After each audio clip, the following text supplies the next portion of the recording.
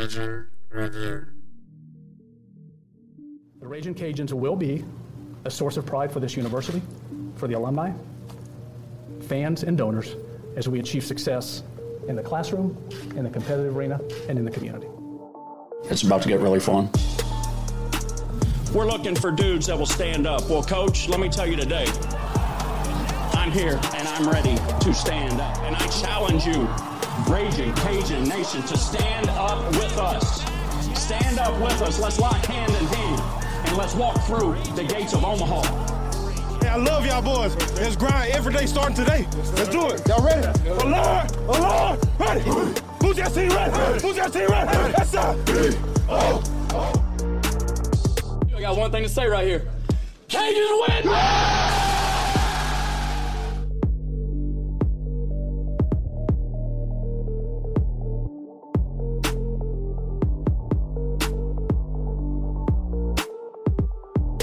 Ladies, gentlemen, children, babies, Cajun Nation, welcome to another edition of the Raging Review podcast, version Troy Postgame.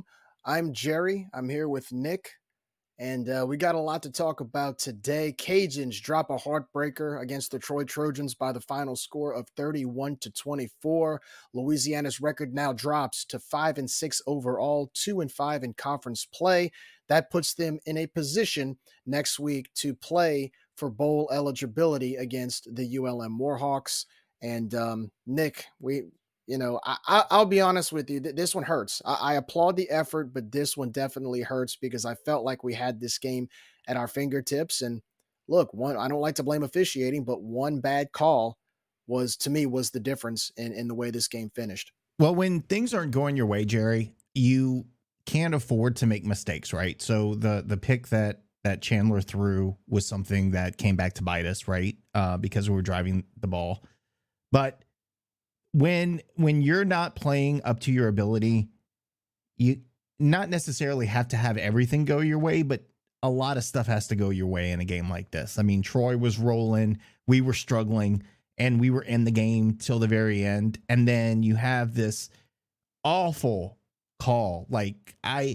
In that, first of all, in a normal situation, you shouldn't be throwing a flag on that, because if anything, it looked like the wide receiver was the one who initiated contact. Besides that, your tied ball game, third down, crucial game-changing decision that you're making, and you throw a flag on that, that is fireable. That is something that you shouldn't be calling games in any FBS game. If you're going to be making crucial calls and mistakes like that, you deserve to be fired. I also believe, by the way, Jerry, that is the same official. I don't know if he was a line judge or what he was. I don't know what they're called, but I believe it's the same official because it's on that side of the field on the sideline that he won. Actually, he missed two calls earlier in the game. He threw the flag on that terrible kick catch interference with, by the way, I don't think it looked like the player got close to him, but if anything, the Troy receiver or returner actually stepped in toward the player to catch the ball. I don't think any contact was made. In fact, he was on the wrong side of that play to throw that flag. Secondly, he didn't throw a flag when Harvey Broussard, the defender, grabbed his jersey, and I'm talking pulled him back. He didn't throw that flag. He had the best position and view of the entire field. He didn't throw that flag. A guy upfield had to throw it 5 seconds later because he missed that call. So he's missed 3 calls during this game. And the two of them, I mean, if he didn't make that, if that pass interference on Harvey wasn't called earlier in the ball game, that's a game-changing call. And then this one, with the game on the line, I don't usually go and blame officials for losses, but let me tell you, that didn't help. That certainly didn't help. You had the momentum. You were going to get the ball back. You had time on the clock to where we weren't trying to go for the big play every down. We were having these short passes. Our receivers were catching the ball. We were starting to open up holes for our runners. So there was a damn good chance that with the momentum on our side and after a huge stop, you're going to drive down and score, and there won't be a whole lot of time left on the clock. And then this goofy bastard decides he's going to throw a flag that shouldn't have been thrown. Unbelievable, Jerry. again, I don't blame officials, and I'm not going to say the officiating cost us this game, but let me tell you, didn't help. It didn't help. In fact, it hurt us tremendously. And I got to give it to the NFL Network guys. I thought their presentation was great. I thought the guys that they had on the call knew about the conference. They knew about us. They cared. They didn't talk down to us. They didn't start talking about Alabama and Ohio State and Michigan during the game. It was a little bit refreshing to have a good team there. And even the guy, the color guy, was like, what is this guy? This is ridiculous. There's absolutely no way this flag should have been thrown. So, yes, I'm pissed off. Yes, I do think it was game-changing. And, yes, it potentially cost us the game tonight. You know, I was more frustrated because I hate it when games, especially when you play up against an opponent that's favored against you, where you have to almost outplay the officiating as well. And I felt like we almost had to do that tonight. Now, I definitely applaud the effort. I do think there were certain cases in the game that I thought we could have done a better job with. But, I mean, if that pass interference isn't called on Patrick Mensah in the fourth quarter, when it's 24-24, we have all of the momentum. And we had just basically marched down the field on that high-powered Troy defense and scored basically without any issues. So to me, I felt like if that flag isn't thrown and we get the ball back, I have a really good hunch we move down the field and we get another touchdown, possibly clinching this thing. Unfortunately, it's hard to depend on that, especially with officiating like that. But that's the thing that hurts the most, because I know I'll say this about the game today, about our team. The effort was definitely there. It was there. This team played their tails off. They played hard. Obviously, I'm not all about the sunshine pumping. Well, they played hard, so that's okay. No, it's not okay because we lost the game. But it's frustrating when you have to put that type of game into the hands of just poor officiating. And I mean, and another issue is not only was it a crucial call, but now it's become a pattern, because we've seen this 2 weeks in a row, where if you have competent officiating, where it's fundamental basic stuff on the side of officials, these 2 losses might have been 2 wins. I know, again, we can't depend on officiating to bail us out, and I know we can't depend on officiating to get us W's, but we shouldn't have to beat our opponent as well as officiating to get the W's either. And I thought that's kind of what we had to do tonight. But Jerry, I'm tired of having the same conversation week after week after week, win or loss, that the officiating is terrible. It feels like nobody is being held accountable, at least with baseball.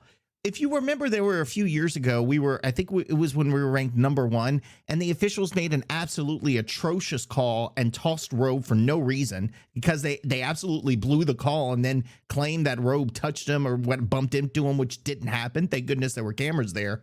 But the league came right out and said they made the wrong call. That crew is suspended until further notice. We're going to handle it. That gives you a little bit of confidence that somebody is looking at the officiating and saying, okay, we got to fix this.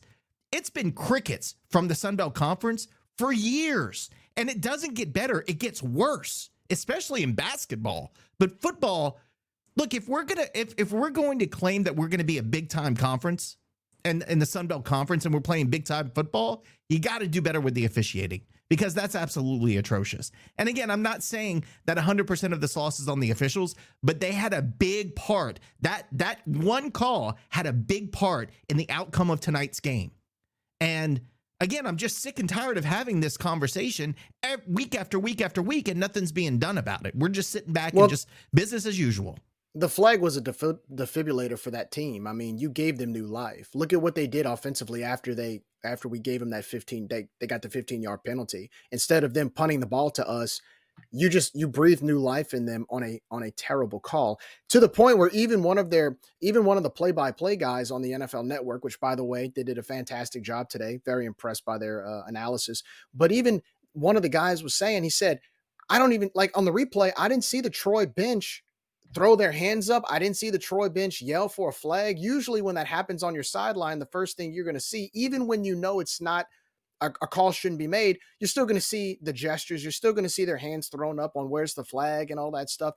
You didn't see any of that on the Troy sideline when that happened, which means they probably saw that wasn't a pass interference. I wouldn't be surprised if some of those guys were surprised on that sideline when the ref threw that flag. The wide receiver wasn't complaining about it. I think he looked like he was frustrated at the fact that he missed the ball, but he wasn't even looking around, with his hands up calling for a flag because there wasn't pass interference, Jerry. There was no penalty. By the way, on now I know Harvey should have probably come down with that ball late in the game where Chandler went deep till about the 30-yard line and he had it in his hands. It was defended very well, but he dropped the ball. If you go back and watch it, that defender grabbed his face mask as he was defending that. Guess who was supposed to make that call? Guess who was in the position to make the call? The same guy who was in position to make that call didn't make that call. So that's four calls he blew this game. Where's the accountability? Accountability, Jerry. Big fat F in his analysis when they do the when they grade you. He needs to get a big fat F. But what does it matter? He's going to be back next week in the next season and the season after that. What does it matter? Well, you know what? The Sun Belt has made a huge investment in bringing these 4 programs in. They're starting to get more notoriety. As the saying goes, you get what they pay for. Time to invest in some good officiating. We've talked about this with baseball for years. We've talked about this with basketball. It's time for the Sun Belt to fork out some money and start paying for some good officiating because we haven't seen consistent officiating probably ever in our conference. I mean, we have a reputation for Sun Belt officials. So anyway, moving on real quickly. So to all of you listeners on the Twitter space, if you do want to call in, we are working on we're looking to fix some technical difficulties right now. Nick, you want to give more information on that before we proceed? No. I'm having trouble getting it to work. Josh is he's there. He's our hi, Josh. Tonight. Welcome to our post game. I'm going to mostly be in a producer role tonight. So good. Please proceed. No, you know what? While you're here, tell us what you saw. I don't know if you guys want to hear what I saw. Look, I understand that that's a horrible call right there, but we lost the game because of 10 other things. I do agree with Jerry that the momentum shifted towards us. I think one of the announcers, which I agree with you, they did a really good job today. They made the comment that Troy averages 2 3-and-outs per game, and that would have been their 5th before the call. So obviously they were sputtering on offense, and they gave us some opportunities to get the ball back right there and go down and score. But you never know what could have happened right there. I mean, I'm more concerned about the ball on 3rd and 6 down in the red zone when they throw a one-on-one to their wide receiver and Martin misses a pretty easy. The fact is he took a good angle to make the tackle right there, and he holds him to 3 if he makes the tackle. Instead, he arm tackles and whiffs, and they walk into the end zone. I'm way more concerned about those kinds of things. I'm way more concerned about the fact that we made 0 adjustments on defense when it came down to it looked like they were going to give the ball to Vidal on every play for a while in the 3rd quarter. And after that, after the offense figured out that we were just going to stack the box, they just kept doing the play action on the outside in the flats. And we couldn't stop it. They were wide open, 5, 6, 7 yards with nobody around them. I'm more concerned about the lack of adjustment on that. Just goofy stuff like Tyler Guidry. I know the game's pretty much over at that point, but you can't jump off sides and encroach the offense right there. I mean, that's the end of the game. It's little things like that. Harvey Broussard drops a ball that puts us in striking distance on a 3rd and long. Chandler Fields played a good game. He puts the ball on the money, and you don't help out your quarterback. I mean, it's things like that we lost the game. I'm not saying that the refs didn't play any role. Of course they do, but my contention is that they typically play a role. We have the worst, for a good G5 league, the best in my opinion. We continue to put out the worst officiating crews in pretty much every sport. Baseball's bad. Basketball's horrendous. Football's bad. You know, we were supposed to do this weird thing with the SEC where we train these umpires and these refs and all this stuff, and then they go up and they moonlight for the SEC games. If that's still happening, I haven't watched an SEC game in a long time, but, bruh, it's bad. I mean, it's bad. I mean, it works both ways. If you're terrible in the SEC, guess where they're going to send you? Right. Well, that's what I'm saying. I don't see that bad of calls in the SEC.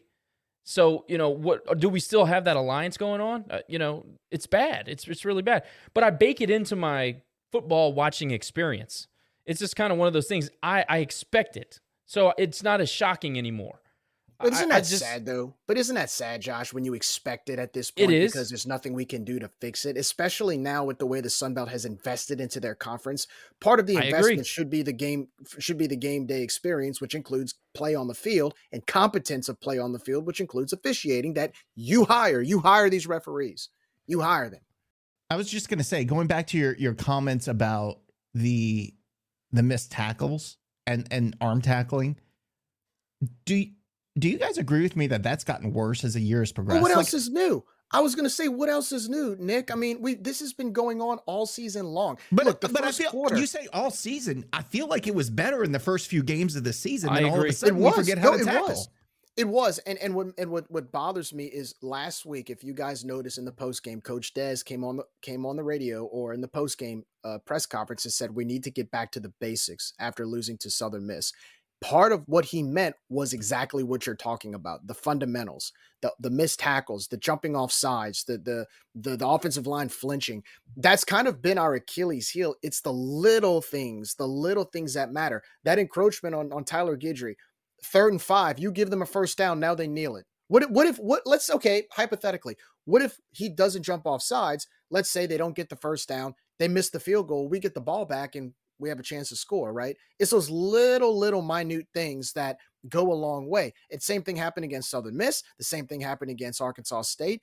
What concerns me about those fundamental mistakes is if we're making these mistakes in game 11, you're never going to fix them. And what's going to happen going into the offseason? What kind of drills are we going to run to make sure our offensive linemen don't flinch? We don't jump off sides. We don't drop easy passes. We don't play cushion. I mean, in the first quarter, defensively, and I heard Jay and Gerald talk about it on the radio, was the fact that our corners were playing up to their receivers. I mean, we were pressing in the coverage, and Gunnar Watson was having trouble finding open receivers, and we were having a lot of pass breakups. Well, in the second half, we don't do any of that. We give them 5 or 6 yard cushions, and you're doing it. I said last week against 3 receivers who were all very talented receivers. I mean, that receiving core they have, they're really good. And yet we gave them so much cushion and you just allowed them to move the ball down the field on you. And I can't say it's concerning anymore because we have 1 game left in the regular season, but that was disappointing to see, especially all throughout the year. I noticed that was a consistent trend where we were giving all this cushion to these receivers. And I think we're too athletic to allow that to happen. Well, I think what's more concerning to me than what happened today is the fact that we have to play again this season, 2nd season in a row, our final game of the regular season for a chance to go to a bowl. I agree. That to me is concerning. And you got to do it against ULM, who anything can happen. Look, it's the 2nd year in a row. You're 5-6. In the last 2 years, your overall record is 12-13, 6-9 in conference. I mean, yeah, that's definitely not a trend we want to see after 2 years being removed from winning the Sun Belt Conference Championship, being ranked in the top 25. And again, a lot of our losses this year, it wasn't because the other team just straight up beat us. We make all of these fundamental mistakes. That's what's concerning to me, because again, how do you fix that? I mean, honestly, I know the answer to it. I think part of it is you have to make some adjustment changes. I mean, adjustments with your staff. You're going to have to make some staff changes. If you can't, if your certain position coaches can't coach the fundamentals, might be time to find some coaches who can. And I like our coaches. We're at the end of the year, so we can start speaking in conclusions rather than looking ahead. I mean, there's nothing to look ahead to. Am I supposed to get excited about making a bowl game? I am not at all. I do not care. And I bet there's a bunch of players. There's a bunch of players on this team that feel the same way. They have to be. I mean, if you're competitive and you've been in the system for 4 or 5 years, you know what it feels like to really win. This is not. I don't even want to talk about that. One thing I am mostly concerned about. All right, going back to the field. If you ask anybody, like a random fan, how did Billy really overhaul this team? They'll probably tell you because he built a great offensive line, or whatever. The truth is he built a tall, rangy, physical secondary. We were physical in all at the corners, on the islands, in the backfield. We were physical. This version of the Cajun secondary is not physical. They're not. Caleb Anderson has been in and out of the lineup with injuries this year. He's a former wide receiver. He can he hand fights with the best of them. I think he's one of our best on defense in the secondary. But like guys like Tyree Skipper, I don't know if he's injured, but he didn't play a whole lot today. So I don't know about that. Tyrone Lewis, when he got here, he looked like that physical thumper. As we've gotten into the season, you've seen a lot less of that from him. I don't know if he's all the way healthy, and again, we're late in the season, so it could be. But where's the physicality out of this group? Where's the physicality? And the linebacker position, like Kendra Gant makes big plays, tackle for losses, things like that. Whitfield does the same thing. When's the last time you've seen somebody get lit up out of the linebacker core? You know what I mean? Like that physicality that you banked on with Billy's teams. 2 years ago with Billy's teams. And I say Billy, and I'm talking about defensive coordinators. You know, Ron Roberts and Patrick Toney. These guys, they preached physicality. I just don't see that anymore. That is very concerning because that has nothing to do with scheme or anything like that. That is, to your point, those are the basics. That is an attitude. And I've said it all year, and I've been trying my best not to dump on the guy, but Lamar loves the zone. He loves the zone. He likes that bend but don't break stuff. He's not going to try to just dominate you at the line of scrimmage. He's not going to try to push on you like Tony would. That's just not his style. That's not how the team is built. And you see it over time. We're giving up. I mean, I don't know what we're averaging now, but it's got to be close to 30 points a game. It's got to be. We're incrementally worse in every aspect defensively with regard to consistency, consistent performance. Again, you go back to South Alabama. We had to rely on individual major performances to get things done defensively, and they still scored 20-some-odd points. So I don't know, man. I got a lot of things. I feel like that's telling me you don't have confidence in your guys to make plays. When you drop in a zone with the talent you have on the field, you don't have the confidence that you can go man to man on the outside, right? On the corners. I'll tell you what I think. I will die on this sword. I think the difference between our teams now and Billy's teams then come down to two things. One, like you said, it's attitude. It's attitude, it's motivation, it's leadership, it's wanting to be out there, it's wanting to fight every down. Number two, Jabbar Jalouk. I don't think people realize how much of a difference that man made in recruiting some hosses. He has had success at everywhere he's been in doing exactly what he does. He is the coach that I knew would go with Billy, but he's the one that I said when he left that we would take a step back. Jabbar Jalouk is a man. I wish we could get him back tomorrow. He recruits the hell out of Louisiana. And I just feel like, no disrespect to the guys who are on the roster, but you got to think this guy was recruiting an all NFL offensive line. I mean, that dude was doing work on the road. He's doing it at Florida. You look at their rankings, they're out of this world now. Outside of their rankings and recruiting, you know, we can question some of the coaching decisions that are made, but that's outside of his purview. I think that losing Jabbar Jalouk was the biggest hit to this coaching staff and this program outside of Billy Napier leaving and taking our entire coaching staff. That's just my opinion. Well, Jabbar Jalouk's not coming back, so we better find a way to figure it out because next year, again, it doesn't get much easier. And so right now, this is the second year in a row you're 5-6 playing for bowl eligibility the last week of your regular season, and that's unacceptable. I'm sorry, that's unacceptable. I'm just going to tell you, there are guys out there on the street right now that can come over here. Now you're going to have to pay them. But there are a couple I have in mind, I'm not going to mention names, that will come over here tomorrow, excite the fan base, get them riled up. Our recruiting would go through the roof. The question is, are we going to pay the money and show the commitment to get those types of people into our program to be associated with us to make the difference? I don't have confidence right now. We can do it. Trust me. We can turn this crap around in one season if you get the right people in the right spots in this program, but you're going to have to pay them. They're not coming over for free. But I don't have confidence we're going to do that. Got a couple people waiting to speak. I'm just going to say something quickly, so they can't say we're being too negative. I got some game balls to give out, some shout-outs. Thomas Leo, best punting day of his life today. Great game. We've been hard on him, so at least we got to give him some kudos. I'll be the first to say, and Josh, I'm glad you tagged me in that tweet you had earlier today. Thomas Leo definitely gets a game ball today. He punted the hell out of that ball, so thank you. And look, it put us in position to win. So shout out to him. and thanks for proving our point on that. Chandler Fields, what can you say? Minimal mistakes. I thought sometimes he kind of limited himself, and I will say that his eyes drop way too quickly. And I know he doesn't have a ton of snaps, but we got to have some better pocket awareness. But regardless, he played a good game. If you look at the numbers, he gave us a chance to win. He played winning football for the second week in a row. Shout out to Chandler.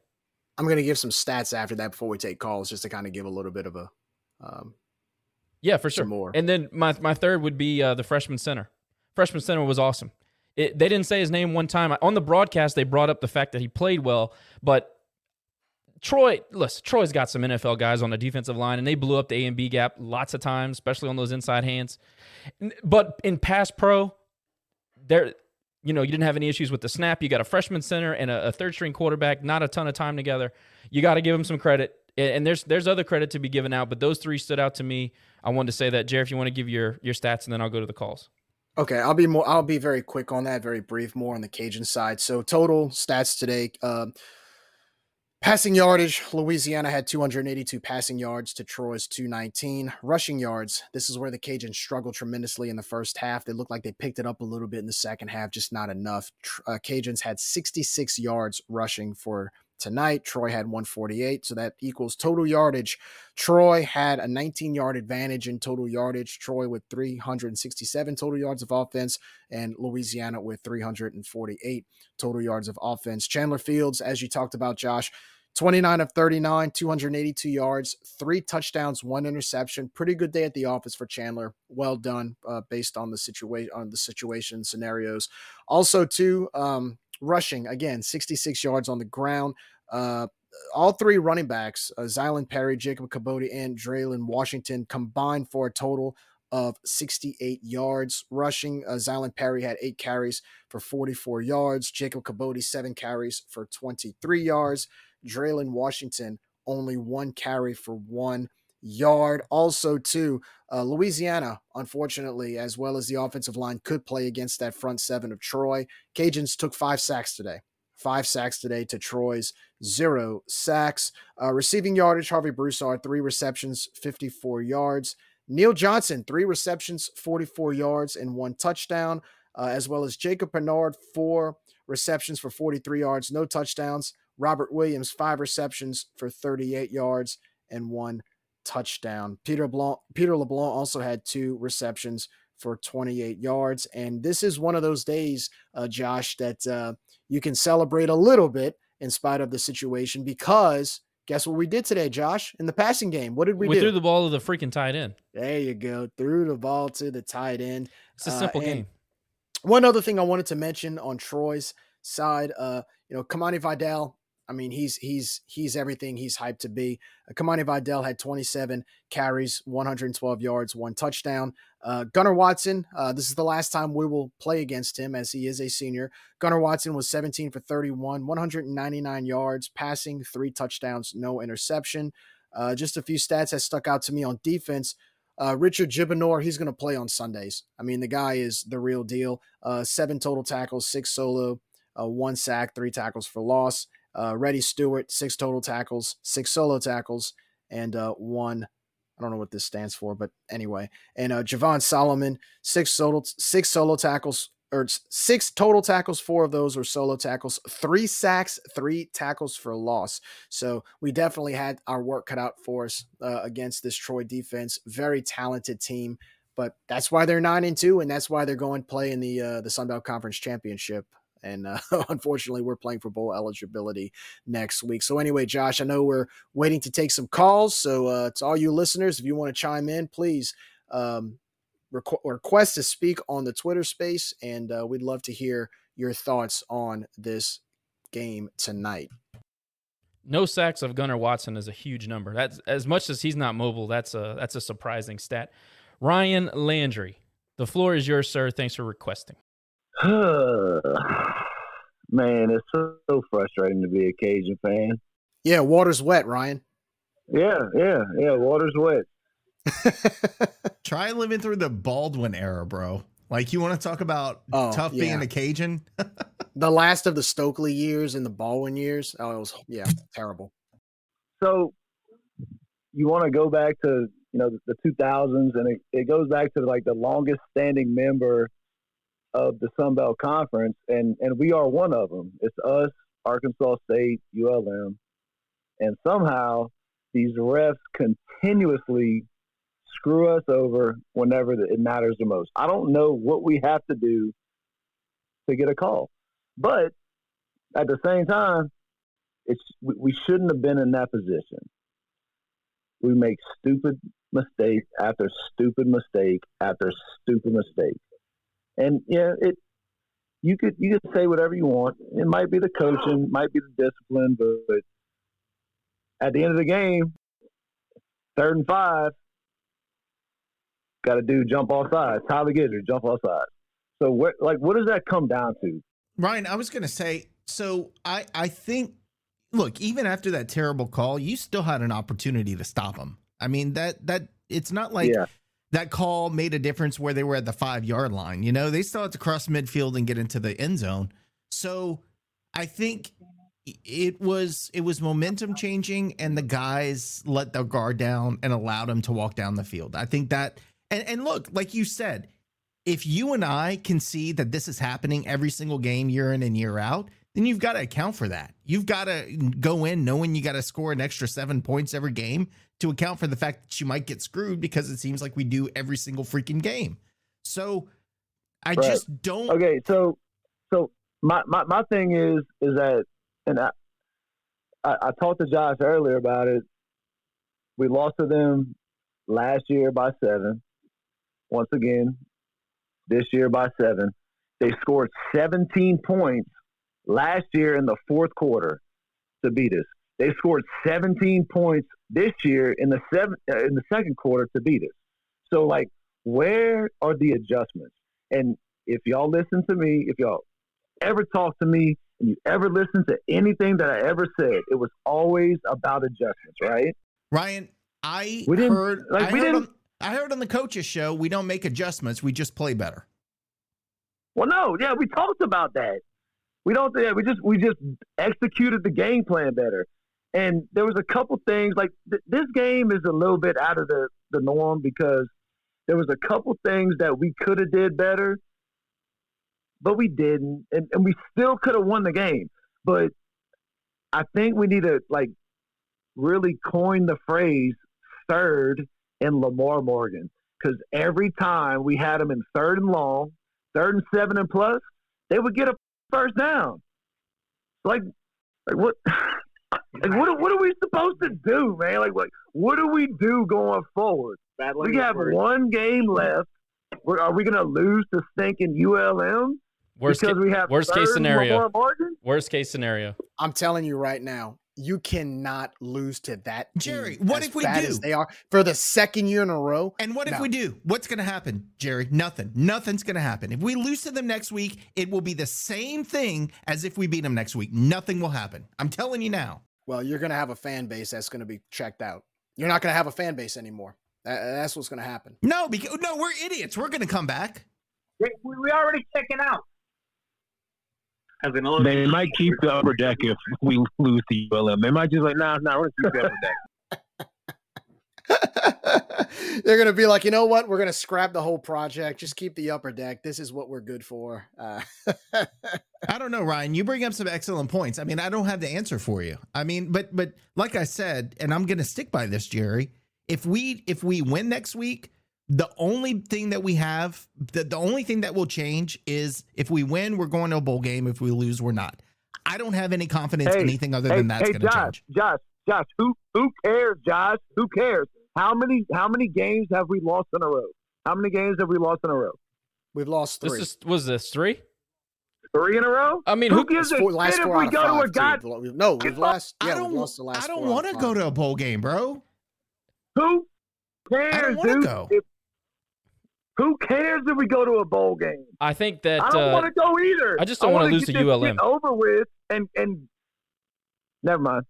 You know what? Let's get a 6th win for the seniors. Send them out. Everything's good. But everything. Say goodbye to our stadium, and that's it. Yeah, say goodbye to stadium. Everything else, I'm sorry. I have nothing else to say about anything else. Ryan, you're always a good caller, man. Appreciate you listening. And I say something now? Go ahead, Joe. Joe wants to. Joe, hey, Joe We got wants a to get on. twofer. Hold on. Joe Twofer. wants to talk. So, hey, What's up, Joe? piggybacking on what Ryan was saying earlier and stuff, like we knew going into all this, right? Like, I've seen this since the Rice game last year. And when we hired Dez, it's going to be an uphill struggle, right? With everybody leaving and stuff, right? So we knew we were coming in with a rookie head coach, and everything was going to be against us, right? And then everybody started leaving and all this, right? We have an inexperienced head coach that doesn't get respect. That's what I'm saying. Is we saw it in the Rice game, and every game when it's close, these refs do not respect us. They will call these calls, and they don't care because they don't respect us. And that's what I'm trying to say. Is I don't know. If we're gonna move forward on, we're gonna have to. I don't know. You understand what I'm saying? No, totally. I mean, I get it. Certain coaches get calls. Yeah. We can whine and complain and all this stuff, but they're not gonna respect us until we respect us and we start doing stuff as a program. You know, that's all I have to say. You know what you do when people don't respect you? You make them respect you. Yeah, but then our play calling and everything we do is so like we're scared to do something, and then we get run over, and then the refs don't respect us because we don't respect us. Is what I'm saying. We call plays and we run stupid plays and over again, and I'm just done. That's all I have to say. All right, y'all have a good day. You have a good night. That's all I wanted to say. All right, Joe. Thank you, guys. Appreciate your comments, dude. Thank you. Mm-hmm. Sounds like Ryan's Sports Bar is popping tonight. Hey, look. If we didn't learn anything from the toothpick years, is we know how to smile through pain, right? So I'm glad the fan base is back and they remember their roots. You know, we can laugh about it sucks. I mean, it sucks again. But here's the thing, though. I was having a conversation with somebody, and you know, you've got some fans out there who keep talking about the old days, and yet because of what happened during the last of the Stokely and years and the Baldwin years, that we should somehow be happy that we're at this point because it was so much worse 20 years ago. How are you ever going to grow as a program if we're sitting here at 5-6 and go, well, I remember what it was like going 1-10, so I guess it's okay to be 5-6 because 5 wins is better than 1 win. How are you going to grow as a program with that attitude? Jerry, you know what you do? You ignore those people. Yeah, that's what you nonsense. do. That's what I do. I ignore those people because it makes no sense. And look, we're a podcast for the fans. But if a fan asks me that question, I'm like, do you like complacency? Are you They don't care, Jerry. They want to be friends with the coach. That's all they care about. They want to be friends with the coach or friends with the administration. They want to defend him at every turn. There's no negativity. You can't say anything because they want to be friends with people. But you're not. But in every fan base, there are those subset of people that no matter what happens, they're going to support the coaches and the program because they want to be close and they want to be friends and they want to know people on a first name basis. It happens with everybody. If that is Say your it, Jerry. motive, Say it. You're not a fan. You're not a fan. You're not a fan. We know the coaches. It's true. We're friends. Look, I know the coaches. Some of the coaches. My brother's know a me damn on a first name coach, basis. and I'm gonna tell him when they suck. Your brother's a coach. Yeah, but they got a job to do. It's not about. I don't care if I have a seat at the table with you. Look, I'm a member of some of the quarterback club and the Diamond Club. I give my money to those clubs, but I also expect to win. I expect having standards. I have expectations. You know, I don't. The whole thing about the seat at the table is not my top priority. Again, if that's your top priority, where you want to sit with the coach and you don't care if the coach loses, you're not a fan. This isn't rocket science. I'm not saying anything that's outlandish. It's the truth. Jerry, if that is your mindset, you're getting too fired fan. up. Ignore those people, bro. Like, make yourself happy. Just ignore them. Block them. Well, live your own truth, Jerry. But it goes back to Josh's point, and you made this point years ago, Josh. Sometimes I feel, and look, today's loss is like a microcosm of what I'm about to say. Sometimes as a program, I feel like we just lack self-esteem. as a school, as a program. It just, we lack self-esteem. And when you lack self-esteem and you're not as motivated to get things done, and you argue with people that try to help you get things done, people that have been there and have seen a certain level of success, that's lack of self-esteem. Am I off there? Like, please help me out here. Am I? I'm Hey, saying Jerry, can I jump in real fast? Sorry. Yeah, go ahead. Is this Terry? Is this Terry? Yeah. Yeah. Yes, please, Yeah. please. What you got, Terry? When you talk about lack of self-esteem, you like past 3 or 4 seasons, we've had 3 teams in the Sun Belt Conference host College game day, and I've heard a handful of Cajun fans say, "Oh, that could be us," but most of the ones. And look, I'm a very negative guy because I'm very pessimistic, and I look at the hard facts. But if there's one thing that I've said since I've been playing there, I said, "Hey, we can host College game day." But now no one believes.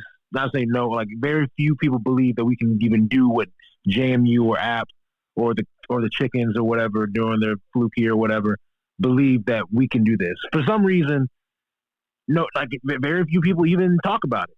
I don't understand why people that we're in a conference with these fan bases with the talent on equal levels, that we could also be at that same level. But very few people talk about it or even believe it.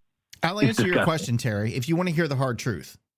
If you want to hear the truth is it's not easy to be a Cajuns fan. So it's easy to be a fan of a program 60 miles down the road that gets everything handed to them and wins and pays to win championships. So naturally, they're going to talk down to you because how dare you think that you can do anything that and they're going to say we. Now, they may have never gone on campus. They probably couldn't pick them out on a map, but that is the battle we're fighting, Terry, is the fact that you have people who live in our community that don't even care about the program. And not only do they not care, they're going to talk crap about us because it makes them feel big and bad because they support the team that makes it easy to cheer on. That's the answer. Yeah. But Nick, I'm gonna counter you just a little bit here. So please bear with me. Why did they take that easy way out? Is it purely because they chose to, or is it because we ran some of them off? Jerry, I don't think we ran as many fans as they have off. I think you have a program that was bottle fed from the early days, and we can go back in history and all that, but got every single advantage, continues to get every single advantage, has the entire state legislature on their side. And I mean, tell me, Jerry, why is my best friend's family fans of TSAB and they live in Shreveport? They freaking hate South Louisiana, but they're all big purple and gold fans and have never been to a game. It's because they put themselves out there 100 years ago as the team to cheer for in the state. And as a result, they've gotten every advantage. They've gotten all the funding. They've gotten everything handed to them on the silver platter. So it's easy to be their fan. It's not easy to be our fan. So what they do is you've got people who don't maybe have a lot to cheer for in their own life. So they go cheer for TSAB because that's easy. And then when we do anything, they laugh at us and try to put us down because they feel like they're doing something that they're, pounding their chest. It's the same thing every single year that we talk about. But I also think that and I had a conversation with somebody about this the other day. On the academic side, UL is just growing, right? The campus is growing. We're bringing in a lot more programs to the school. We just became an R1. It's time that, and this is what I mean by self-esteem. In spite of everything you said, that paradigm that we've always talked about in the state of Louisiana, which actually has caused more backwardsness than progress here, right? It's time we start sticking our chest out a little bit more and saying, you know what, we are here. Here we are. Now it's time for the community to rally around us. Now it's time for people to not go over there and come home. That's our job. That's our job as a university. We need to start doing that. We need to show here. And look, we have data. It's not one of those things we're talking out loud. We have data. We're an R1 institution. We have a bunch of good schools that are growing here within our university. We have, Look, last week, nobody knows about this. The MBA program where I went to get my MBA at UL, did you know Forbes magazine has it ranked in the top 60 MBA programs in America right now? Didn't know that, did you? Where's the marketing there? Where's the chest stick? Why aren't we sticking our chest out to that. That's what I mean by self-esteem. It's time that we stand up and say, we're here. We're here. So let's go back to the conversation about the other team's fans that always put us down. Let's think about to when we made our first bowl game. HUD was here. We go to the Superdome, 40,000 tickets sold because the program gave everybody a reason to be excited. They gave us a reason. 6-6 back-to-back years, 6-7, whatever, 7-6, whatever we do this year, ain't gonna cut it. You're not giving any excitement. Now, in a couple years, the stadium will naturally give a little bit of excitement in the area. But again, we talk about this all the time. You got to give people excitement and a reason to want to go and cheer us on. And you got to get those people that want to poo-poo on us just because they think they're funny, because they think they're cool, because they cheer for a university that doesn't give a crap about them and isn't in their community. They're going to keep doing their thing.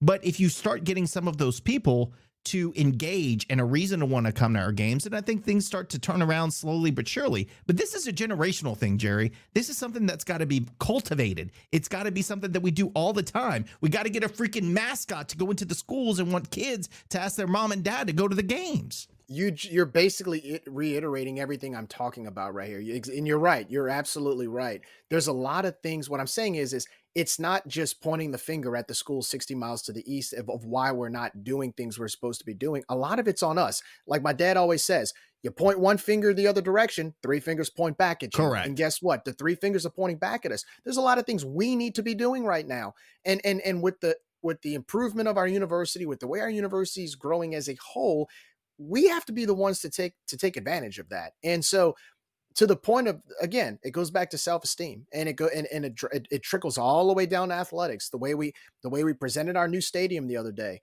this stadium has to be a home run. The way we do everything from when we demolish the old Cajun field to the way that we build the new stadium. I mean, just yesterday we have a promotion that came out. By the way, yeah, there's a promotion for the game against ULM next week. $10 tickets to sit in the upper deck one last time. Where's that been for the last 5 years? Where the promotions like that have been?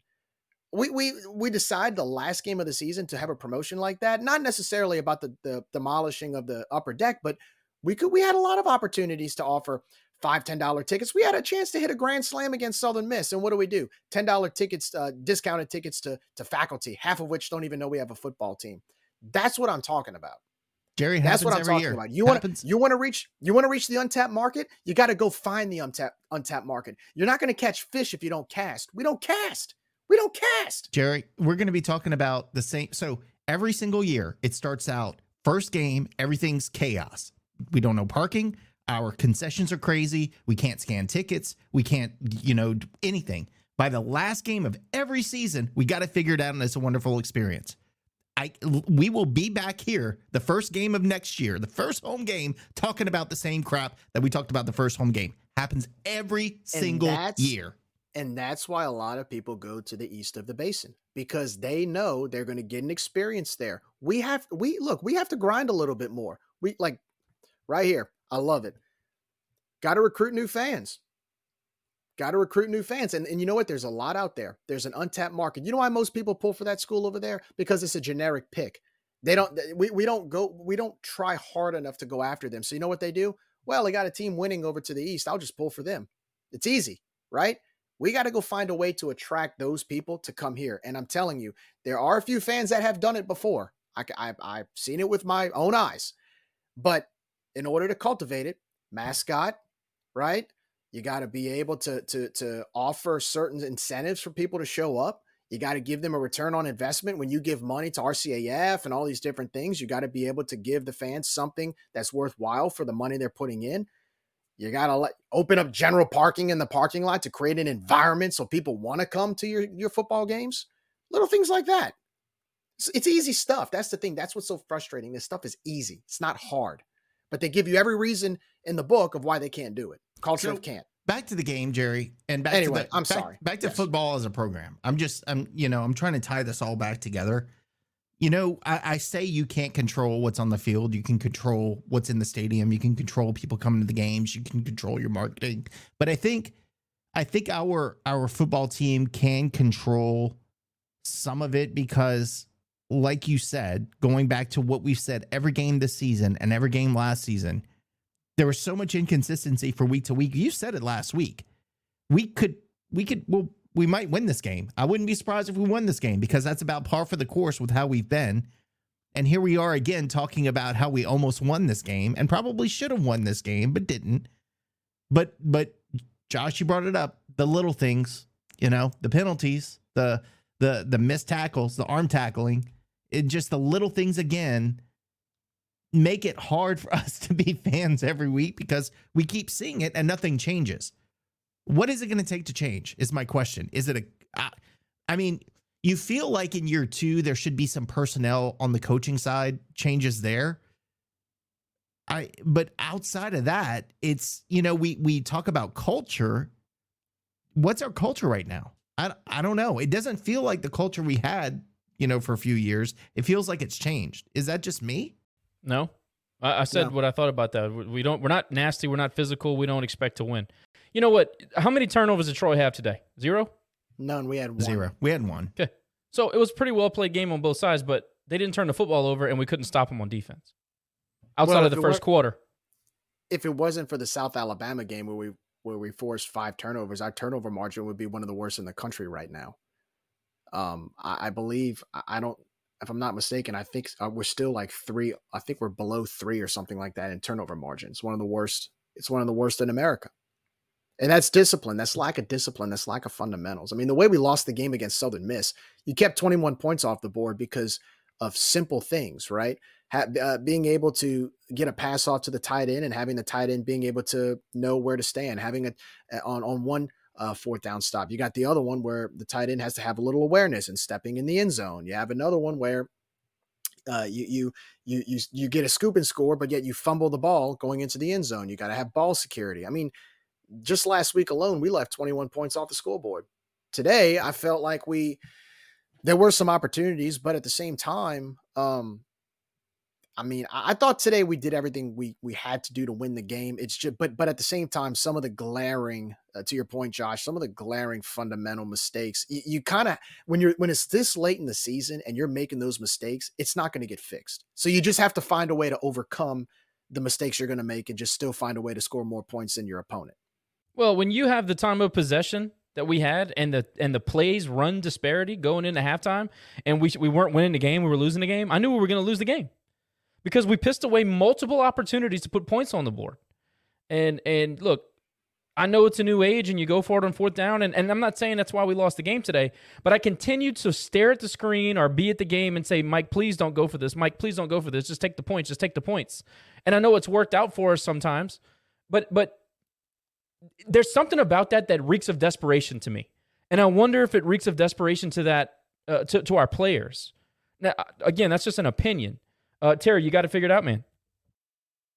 Yeah, can you guys hear me? Yes, sir. Go ahead. All right. Hey, what's up? All right. So I got a few things. Before I get to what happened in the game, I want to go back to the whole self-esteem thing. You don't build self-esteem by announcing, you're breaking down the upper deck, building a new project. That's 2 steps forward. Me take 3 steps back by announcing a home and home with Kennesaw State. That to me reeks of low self-esteem.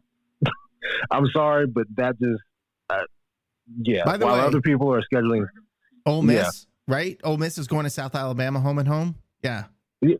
Exactly. Yeah, I was about to say that. South Al's got Ole Miss. I think Southern Miss is scheduling home Mississippi State. I think they got 2025. But yeah, all 2025. All I've heard, Terry, when we say things like, "Well, why can App State get UNC to do a home and home? Why can Virginia Tech travel to JMU? Why can all these other teams?" Yeah. ODU. Why can all these other teams get a home 4 and home? times, by the way. Yeah, we're told, that's ACC. We're SEC. We're in SEC territory. It can't happen. Yet other teams are making it happen. The Big 12, 3 hours away. You got Houston right there, 3 hours away. Are we even trying? Are we even trying? Is my question. Are we even trying? We're not. We're penny pinching. I was about to go on a tangent and about to say some curse words. I don't want to play the MAC. I don't want to play the MAC anymore. We can play him in basketball. I do not want to play the MAC ever again in football. I don't care about the MAC. That doesn't excite me. I'm sorry. And look, I'll give my 2 cents about Kennesaw State. It was a last-minute deal to replace New Mexico State because the Conference USA apparently is playing that October schedule, midweek schedule that they did this year, which is totally crazy. I mean, I understand why they're doing it, but it's so small time. But we had to replace New Mexico State. I understand Kennesaw State is a last-minute deal. That does not change the fact that excites anybody in this fan base. When did the whole Kusa fallout happen? It depressed me. It brought me so much. It brought me so down. It honestly brought me into a slump when I saw the announcement. Kusa dissolved as it was 2 years ago. This should have been on the books. We should have been working on this for 2 years. I don't want to hear it's last minute. Somebody just replaced the game with a P5 in our league in 2024. Well, CUSA announced, I think like maybe last season, that they were going to the October midweek conference schedule. I believe it was I was just talking about the fact that there should have been some sort of dialogue for the last 2 years, because obviously New Mexico State was the easiest one to predict that was going to be left out in the cold, which, by the way, shout out to Jerry Kill of New Mexico State, who just beat Auburn and is now 9-3 or 8-3, one of the two. That's awesome. Yeah. It is. And actually probably a good thing that we got them off the schedule, because they might have whooped our ass. Regardless, I don't want to hear Kennesaw State is the last minute. I don't want to hear that. 2 years. You had 2 years to start to make a plan. I'm sick and tired of this scheduling bullshit. We won't do a 2-for-1 with a mid-tier P5 or a lower-tier P5. Maggard refuses to do a 2-for-1. Who do we think we are? We have to do a 2-for-1.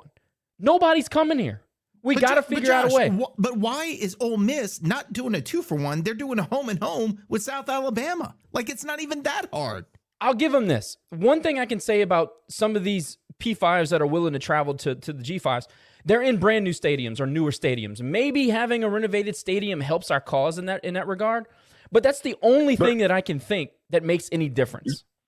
So here's the thing. What I've heard, like, I know we're getting off subject, and I want to talk about the game. What I've heard, what Mac Brown said, when he said he went to a home and home with App State and with Georgia State in the same year, North Carolina last year went to App and Georgia State.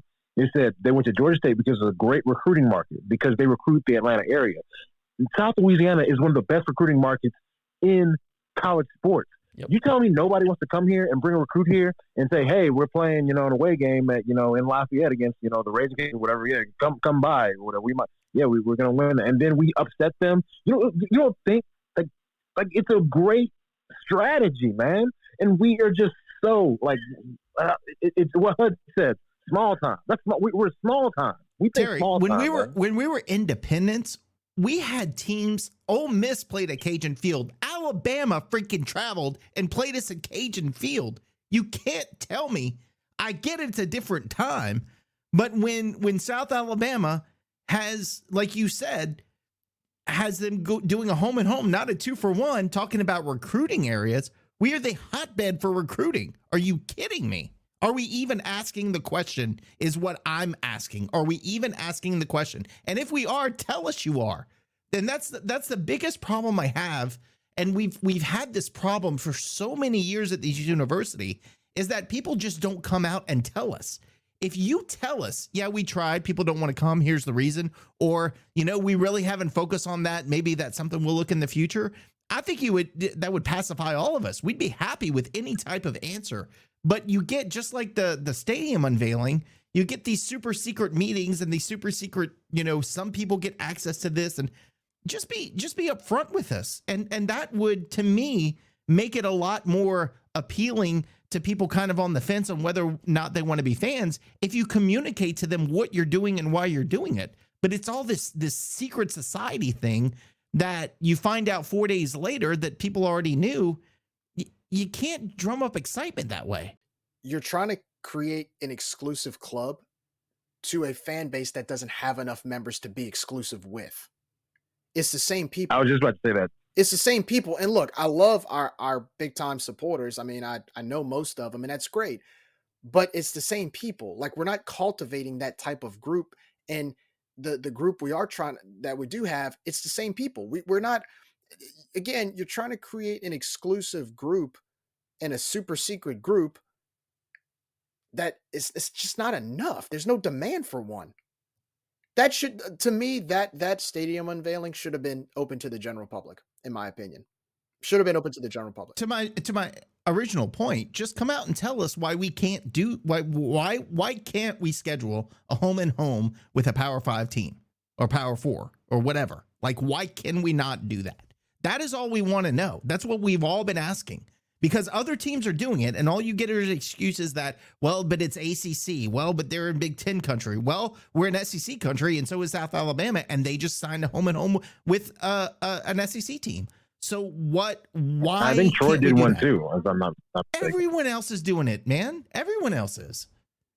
Like, watch ULM schedule at home and home with the P5 before. Well, ULM, they've had a more recent P5 opponent come to Monroe than we have. They had Baylor come more recently than we got Oklahoma State. Yep. By the way, that Baylor game was so much fun to watch because those ULM folks were into it. I mean, it was a packed stadium. They were having fun. It was exciting. That's the kind of stuff that we need as a community if you want to start getting Acadiana behind them. If you bring in teams that people know, I mean, look, let's talk about reality. TSAP fans, they're all over Acadiana. You have got to appeal to them to make them to also want to be fans of ours.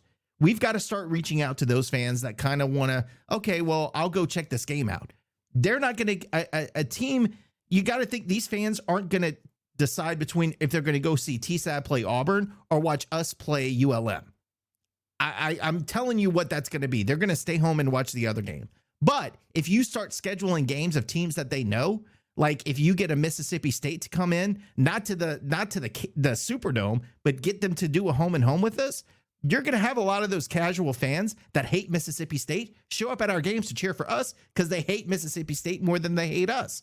I mean, that teams that they know, they're going to show up and support us for. But we don't. But instead, we're playing MAC teams like Akron that nobody cares about. Even Houston, like Houston, the simple like they just became P5. That's what we just played them, the bowl game last year. That's a low hanging fruit that I know that we could get. A home and home series with them. But like I said, Maggard small time. He's small time. Look, I want to get into talk about the game. I'm sorry I got us all off on a tangent again. Forgive me. Shout out to Mr. Neil Johnson. I saw him just in the space. He had an amazing game. I'll be honest with y'all. Like y'all know, I'm a pessimist. I didn't think we were gonna win this game. I thought we were gonna get our asses blown out. The fact that we played hard and we lost on a heartbreak bullshit PI call made me want to cry, honestly. Made me tear up a little bit. Like, for real. I would have much rather just gotten blown out by a better Troy team because we played horrible the past 3 or 4 weeks than lose that way. I would just much rather get my ass blown out, honestly, man. I'm going to say, Terry, the one, and that's a takeaway from me too. We showed up today like we wanted to play football. I can't say that we did that the last 2 weeks. We showed up today. And I was proud of the fact that we did that. I mean, if there was any good takeaway from that, for me, I can tell between mid-second quarter what team showed up and what we're going to do. And mid-second quarter, I was like, okay, we showed up to play today. So I was happy with that. Me too. And Troy's a great, good team. Solomon and Juvenile are going to play on Sundays. We could not do anything with them on the edges, but our tackles were blocking for their damn lives. I mean, they should have taken deeper pass sets, in my opinion, from an offensive line perspective. If anything, I think they should have had some chip help from the running back, knowing those guys were screaming off the edge. Coach Rusty Witt is their strength coach, and, I hit up Coach Witt, here and there throughout the season, and he does a great job with, training that team. And, I love Coach Witt, so I knew they're always going to be physical, and they're always going to be in shape. The freshman center, I don't know his name, I'm sorry, but I think he played as well as he could. He did get blown up early in the first 2 or 3 series. He did get blown off the ball here and there. But that's just when you're playing one of the best defenses in the Sun Belt, and you got to get adjusted to the game. I mean, it's just how it is. You can't simulate that guy coming off the ball at you like that. Ain't no way. No. And I will say this: we did a very poor job in the first. Later on in the game, we got better at it. But we threw more screens this game, which I'm happy. Which I don't know why we don't throw more screens. Regardless, we threw a lot of screens this game. But when the first 2 or 3 series we were throwing screens and the offensive line was getting out of space, they kept getting beat underneath. And like I remember we had two, like even the commentators made a comment about it. We had two offensive linemen in the vicinity of a defensive back to block on a screen, and they just let them just slip by. Like blocking in space is no different than tackling in space, and we are horrible at tackling and blocking in space. I don't know what's got to happen. Dez has to hold somebody on the coaching staff accountable. Somebody has to break down and tackle and block in space, or we're going to continue to allow people third and longs, and we're going to continue to get stops on down and distances when we should have gotten first downs several times. You know, I don't know what has to happen. Like I said, Dez has to hold people accountable. Some of that and the other. I don't know what he's going to say in the press conference. And guys, I'm just so sick of just losing these one-score games. I mean, it was already tiring winning one-score games when we should have been blowing people out with Billy, but it's even worse. They were just constantly. I was going to say the same thing, Terry. I mean, do you remember how mad we would get when we would, we were ranked in the top 25 and we would edge out Georgia State by like 1 point, and we'd come out here pissed off because we only lost by 1 point.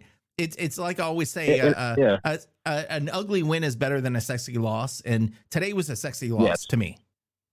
I would like a lot of those ugly wins right now.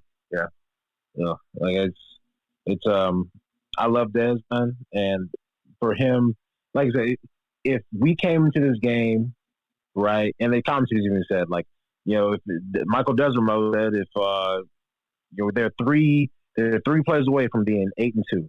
It's like you came into this game 8-2 and you lost like that, I honestly wouldn't be mad. But the fact that we are constantly losing these one-score games just pisses me off even more. But also just makes me think that we're not going to get better because you are who you are. Like this team is they don't break down in space on blocks or tackles, bullshit penalties. We struggle in the red zone for 2 years. This is not 1 year. This is 2 years. Very similar, exactly. Detail-oriented things that are not happening.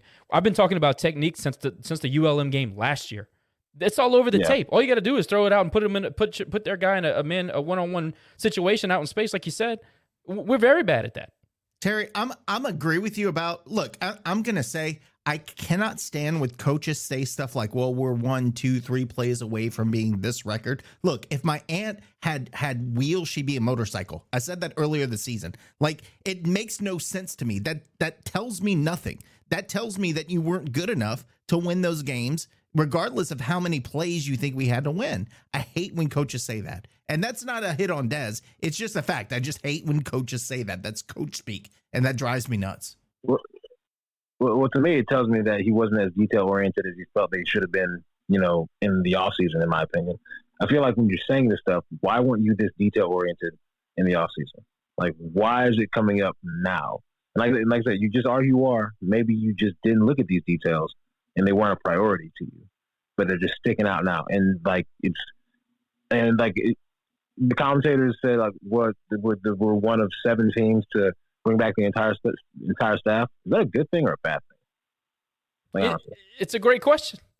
Only seven staffs in FBS came back intact, and we're one of them. And we're constantly on here every day talking about the staff. I mean, come on. Well, I mean, again, if we were 8-3, we'd be happy with it, right? But we're not. And so that answers your question, Terry. That answers your question. Yeah. And then brings my next question. Who does Dez have in his Rolodex to call up if he has to let somebody go? Is he are we a victim of the circumstances of our head coach to where he has to settle for Lamar? I know he loves Lamar. I know his team is with Lamar. I love that Lamar's on DC too. Just the fact that he's a former Cajun and he's coaching his alma mater. But are we a victim of the circumstances of our own head coach? The fact that he does not know anybody else. I'll speak for somebody. I wanted Lamar here. Politics for him to be here. All that. Came on here a million times and said I wanted Lamar. I'm all set. I'm all set on the Lamar thing. The Lamar experiment. I'm all set. I've seen everything I need to see. We've not gotten better. I don't know how much we're developing kids. I cannot stand the way he coordinates a game in game. Now, you can say about how we start defensively, and a lot of times we're usually on point or whatever defensively. But as the game wears along, I don't see it. And the fact that we continually he is so terrified to get beat in man. It drives me nuts. When Patrick Toney lined up, he lined up to beat you and stop you. Lamar lines up and crosses his fingers and hopes nothing bad happens. And I'm so sick and tired of that. I'm gonna just tell you reality from my point of view is you're going to see changes, but it won't be with him. I think it's, look, the hire was made on emotion. I think the decisions going forward will be made with emotion. And I think that it might be a trickle down effect. There might be others that are replaced, but I don't think the guys on top will be replaced. I think that's reality for me, at least going forward. No, you're right. I mean, you're right. Nobody's going to get. I agree. I don't think anybody's going to get fired. Somebody will be reassigned or somebody will take a job somewhere else, but I don't think anybody's going to get fired on the staff, especially if they win on next week. If they go to 2 bowl games, Martin Hall's going to be as happy as they could be. Nothing's going to change until the people that have the purse strings are going to be unhappy enough to make a change with this particular case, similar to basketball. But no, man, this in-game stuff is just, we have way too much talent. Our personnel is too good. You guys realize that most of the games that we've stayed close in is not because of scheme or not because of coaching decisions or adjustments. It's because our personnel has just been better than the other guy on the other side. I mean, without this personnel, we could be three or 4 win team. That's the reality of it. That's what I see. And maybe they can turn around, and maybe it's just something that for whatever reason we can't communicate this to the players. Dez kind of mentioned that in the post game last week. Something about, we got to get better. We got to get back to basics. To me, that says you don't possess the ability to communicate what you're coaching to your players. That's what I heard him say. That's a coaching issue. That's not a personnel issue. And now also say that our recruiting remains strong. I don't really see a huge dip in recruiting. Like I said, a lot of our young guys are some of the best guys on the team. So what is it? Is it development? Is it communication? Is it just they get scared in the bright lights? That could be some of it too. Is it that everyone's a player's coach and nobody wants to have the hard conversations? That's it. It's too friendly and too comfortable. We've been saying that here for 6 weeks. It's too friendly and too comfortable. And the fact that I'm sorry, but the fact that when you say like, oh, we just got to get back to basics, we've been playing football since we were in diapers, bro. The hell are you talking about?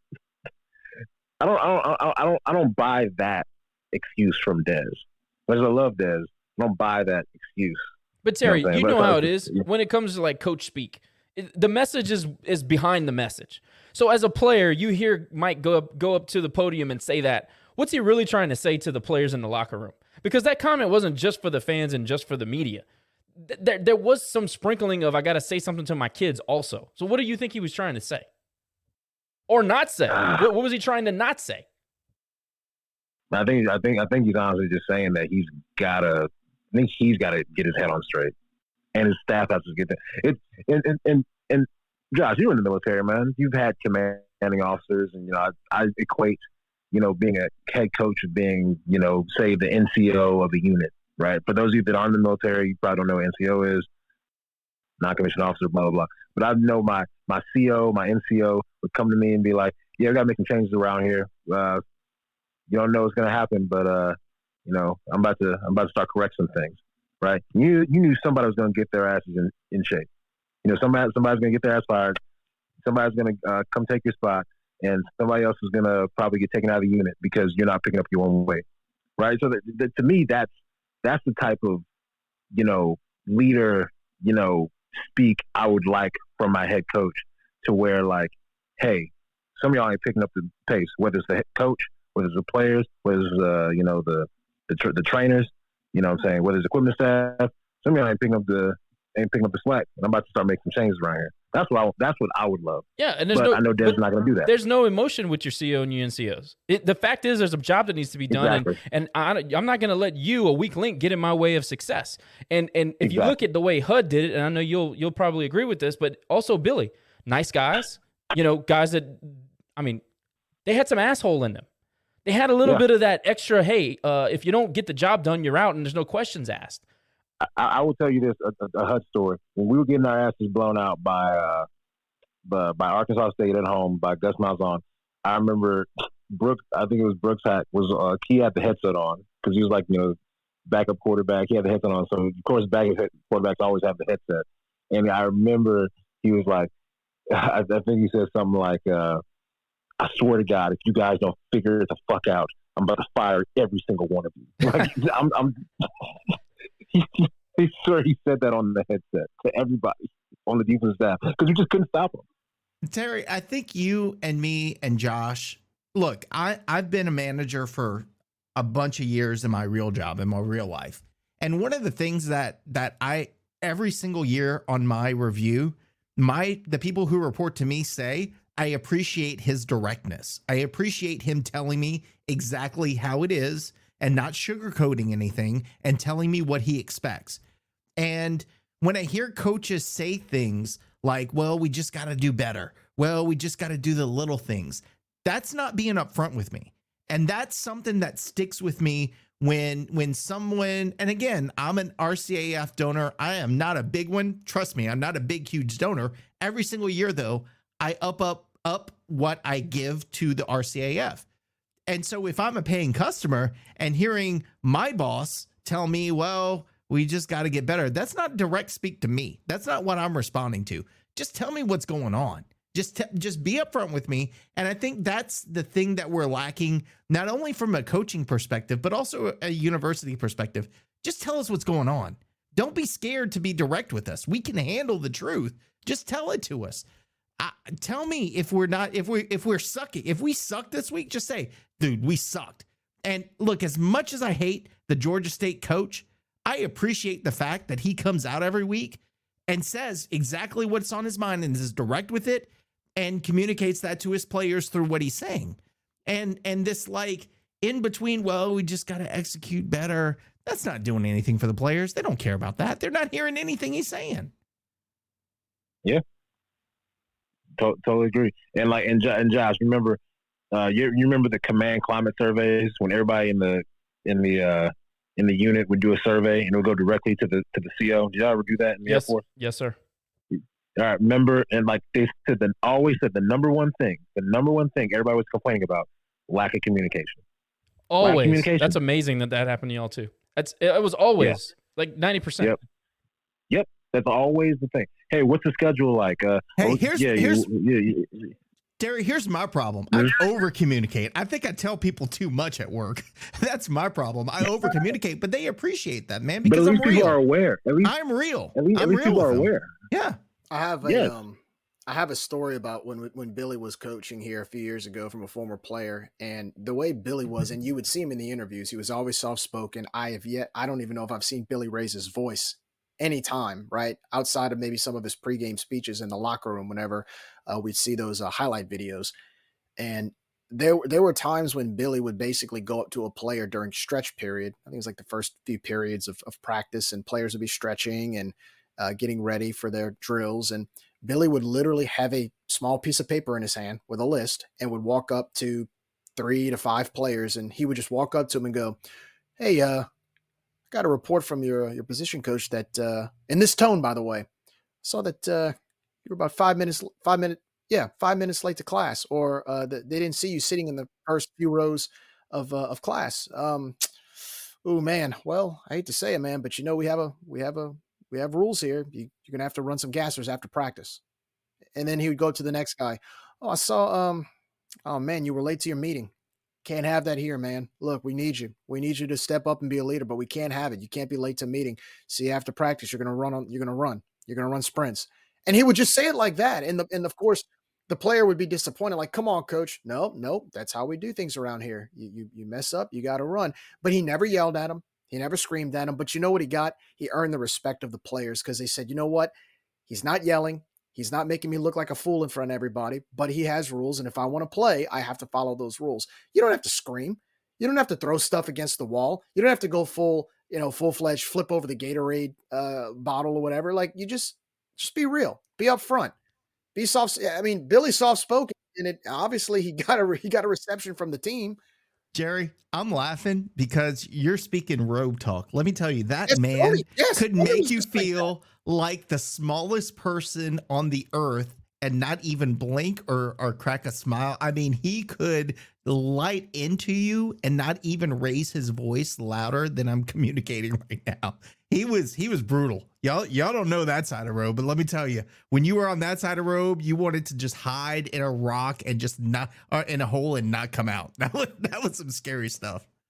But we need that in the locker room. We need some feelings to get hurt if that's what it takes. Yeah. And like but what HUD would do, HUD and Coach Witt, they would circle you up to practice, and they would have a list. It's like, Terry Johnson, you missed weight gain, you didn't drink your shakes, and you didn't eat your bagels. You're gonna board after practice. And I was like, oh my god, man. That sounded too realistic, Terry. That didn't eat your bagels. Yeah, you didn't eat your bagels. You didn't come to weight gain at 0600 in the morning, so now you got to board after practice. Oh, Jimmy's up in the space. Jimmy knows what I'm talking about. But Terry, I'm going to tell you this, and I'm going to tell it to you from experience and from what other people have told me. Again, I've been a manager for a lot of years in my industry. People appreciate you calling them out on their bull.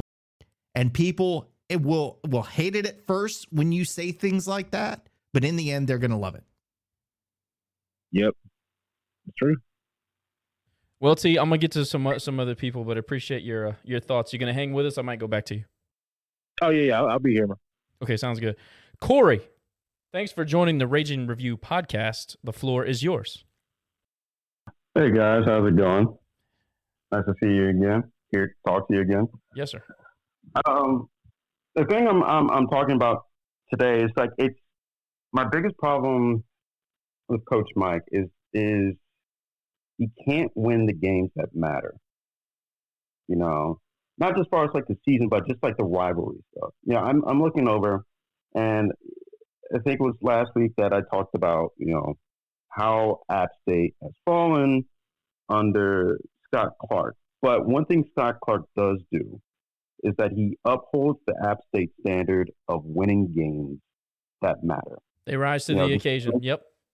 Despite, you know, them not winning the conference in several years or not making a bowl game for the first time in a long time, they still beat Texas A&M. They still give both South and North Carolina a run for their money, if not beat them.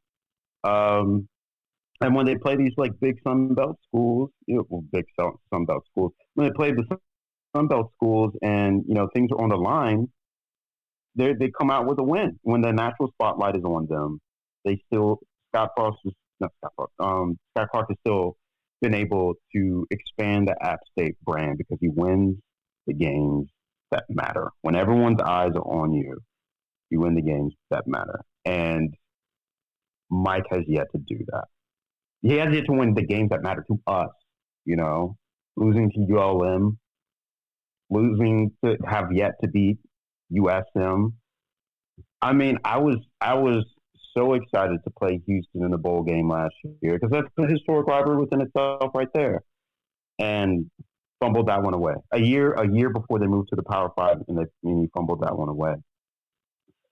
So, you know, he was promoted to be head coach to keep the standard that was established under Billy, and obviously those standards are being met. But at least bare minimum, I wish he would win the games that matter to us, and that's yet to be seen. He might do it hopefully next week against ULM, but that's just been so heartbreaking to see. I think that the Marshall game last year was one of those crucial moments that you kind of got the feeling that maybe we were starting to turn the corner with him at the helm, but that might be the only one now that I'm thinking about it. But I'll make a comment and then I'll throw it to Jerry. I think that's just a microcosm. You know, you hear the old cliche, teams take the personality of their coach, or they start to look like their coach. I contend that we're at our worst in situational, in situational, almost said situational situations. In crucial situations, that's situational coaching. You practice those particular situations because they determine games, right? That is where we're at our weakest, I find, most often. On money downs, where you really got to have it, I find that that's it's one of our weak points in our team. And if you want to look at it in a more broad sense, when Dez really has to come up big and really get a game, like, Arkansas State, like, you got to understand that moment. You got to understand that you're on the road against a rival, a team that's not as bad as their record indicates, a team that got off to a bad start, had a bunch of injuries with a whole bunch of guys coming back to be healthy, a freshman quarterback that was figuring it out. You can't show up and not play to win. You can't show up and totally lay an egg. And I find that we lack the understanding or awareness of the moment under Mike Dez in 2 years. And similarly in the games, it's like we don't understand the moment, or we shy away from the moment, if you want to say it like that. What do you think, Jerry? Before the season started, all we heard was revenge tour, revenge tour. We're going to go on a revenge tour because we didn't play to the standard of the way we played last year. And we're going to go out there and we're going to show everybody this is what the culture is about, right? We're going to go back to back to the basics and the roots of where we were 2 or 3 years ago. I've yet to see that. We got revenge against one team that beat us last year, and that's South Alabama. You had your chance against Southern Miss. You lost that game. You had your chance today against Troy. You lost that game. You get another shot at ULM next week. But, I mean, I would hope we can win that game, right? I mean, they always give us a game at Cajun Field. They're coming in 2-9, and, I mean, it might be a 1-touchdown game for all we know, or less. So, to your point, Josh, about playing for the moment, I haven't seen it this year. I thought I saw it against UAB. UAB's not a good team this year. They're not that good. They're actually a little more disappointing than what I anticipated them to be. Same thing with Buffalo. It's the fact that we're still making the same mistakes.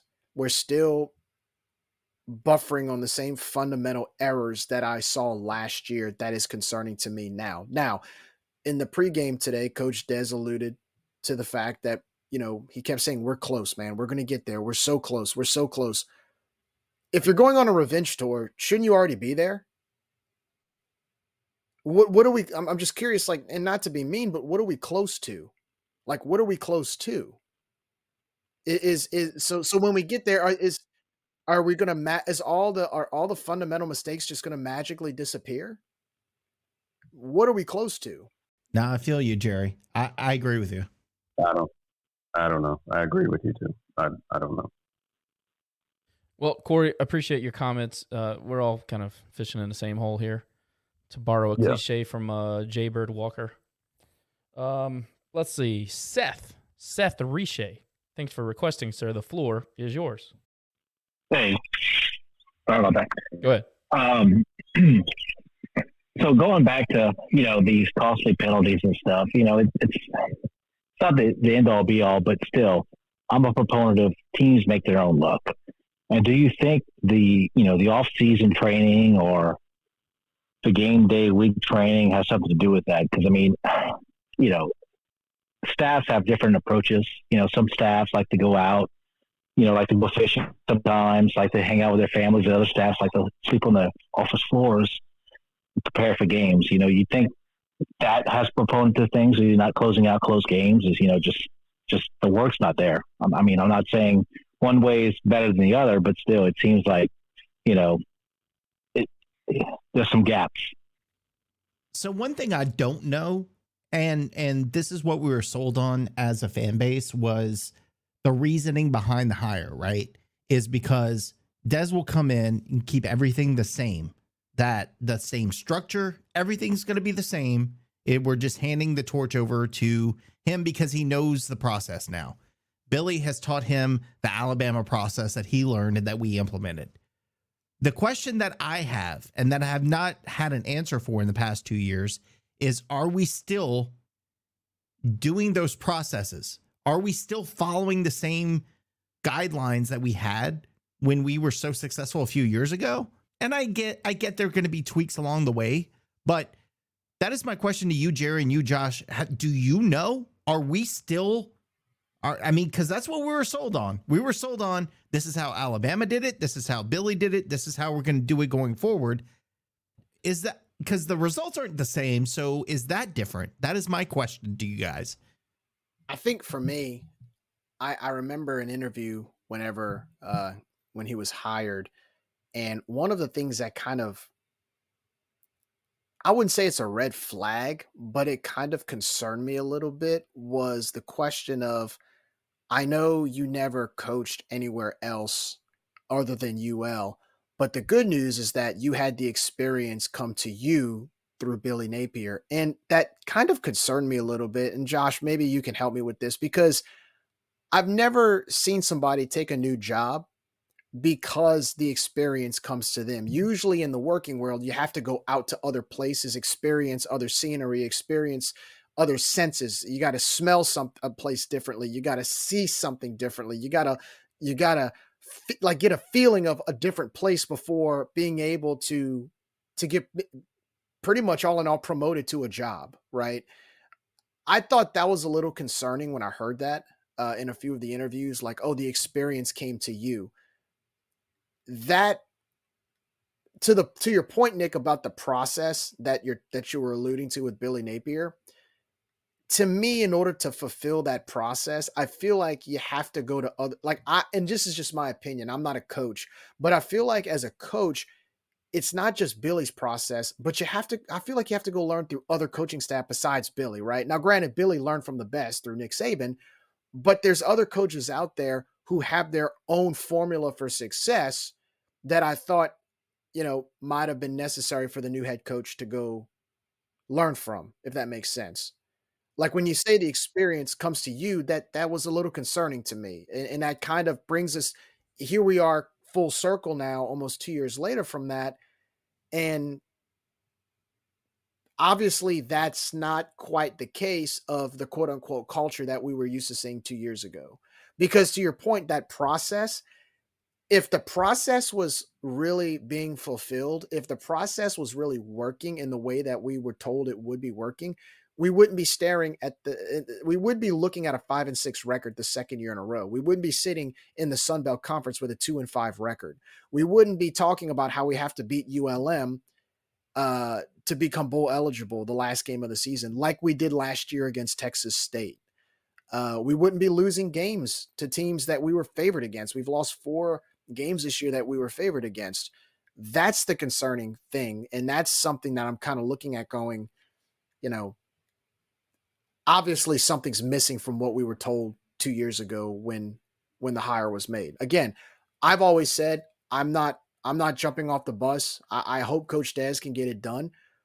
But there's a lot of glaring issues right now that I'm seeing. Again, you're sitting and no matter all the intricacies, oh, we're so close and we played well today, we're still 5-6. It's the second year in a row when we should have improved tremendously from what we saw last year. Jerry, it's not, I'm going to take it a step further. It's not even the fact that we're 5-6 worrying about, getting bowl eligible. It's the fact that we're 5-6 worried about ULM possibly beating us next week. That's where we are. Like, we have gone from being a top 25 team 2 years ago to being worried that ULM's going to come to our house and kick our ass next week and keep us out of a bowl game. That's where we are. And that's reality. And you can paint it however you want, but that's reality. Well, let me add on to that. So, Billy coached at Clemson, Billy coached at Alabama.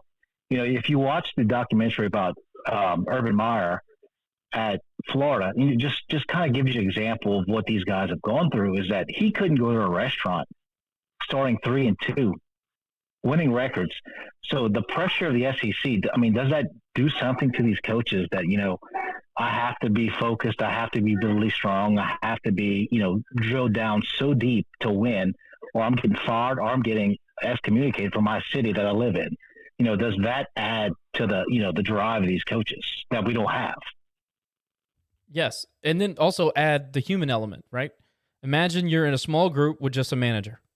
And that manager gives you suggestions, gives you some guidance, whatever, but you're still pretty friendly. You see him on a regular basis. And then imagine that guy becomes the CEO of the company.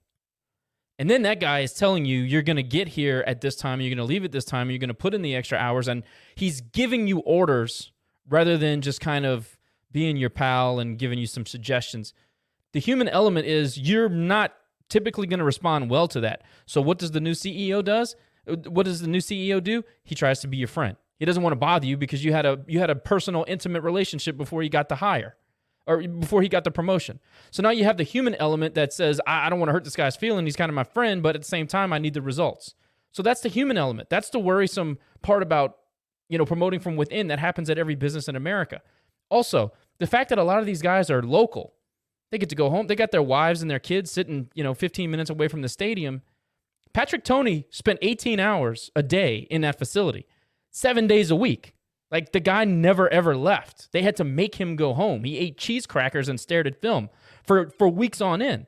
Do we have the same kind of dedication in this building? I would say that it's probably a little bit more difficult with a lot of the local staff and their families being so close to each other. That's, again, a human element. I'm guessing. I'm projecting. I'm just telling you, I don't see the dog. We talked about this last week. Where's the dog? Where's the nastiness? Where is the urgency? I don't see it in this team. And to your question about the process being the same, it's impossible for the process to be the same when 80% of the building is new. Regardless of how closely you stick to a regimen, something's going to change along the line. You know that game Telephone where you say something at the beginning of a line, you get to the end of the line, it's a completely different message, right? Well, some of these coaches are going to interpret, direction and guidance differently. It's just a completely different staff. There's absolutely no way the process is the same. But that's so those are my thoughts on all that. That's what we're sold on. Well, we all know that was BS now. Right. We all know that was BS. We do. Well, the thing is though that Billy's, everyone knew when Billy came here, his goal was to get a P5 job. And as a G5, that's what you want. You want your coaches. You want to be cycling coaches every 3-4 years. Sure. That means you're very successful and you've hired correctly. I mean, like I said, the end goal when they hired Dez or whoever would have been is, I saw celebrations like, oh, well, good. Now we don't have to find somebody every 3 to 4 years. And that really bothered me a lot. Was that, people were celebrating like, oh, he'll stay here forever. I'm like, well, is that really a good thing, honestly? That's just my take on it. Yeah, it could be, though, because it could be. Because a guy like Dez, if he has a success, he's not going to be as prone to leave as somebody who just looks at this as a stepping stone. So I do get that a little bit in the fact that if he has a ton of success, he may not jump just because of a paycheck. But I get what you're saying. And a lot of people feel exactly the same way as you do. But I think if next year he comes out and somehow we make it into the playoff, do I think Dez would jump at the first opportunity to jump to another team? I don't think so. And I think that is the advantage of Dez, is that he's from here. I don't think he would leave if he has success, but there's a whole lot of downside to go along with that, which we've talked about tonight. But I get it. A lot of people still feel the same way as you do.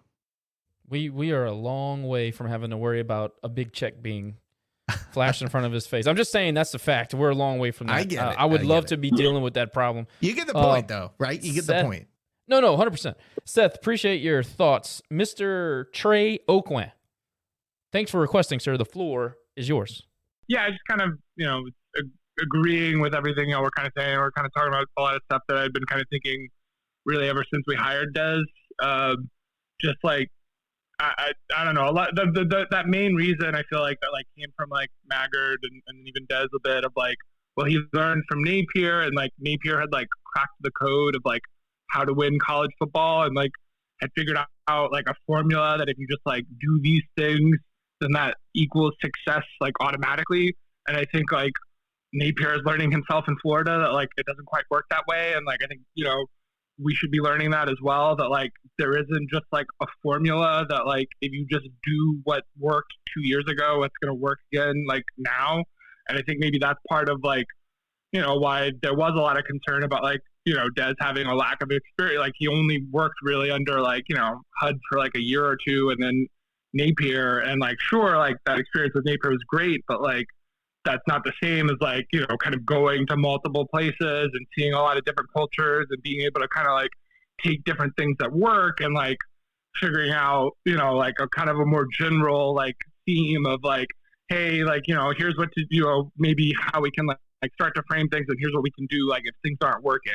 I think it's just kind of and I think still listening to Dez in the post game today from he's and love the guy, and we're all rooting for him and stuff, but I feel he still kind of feels there's an inevitability to oh, things are going to turn around, it's really rough right now, but like when we come out of this, it's going to be great.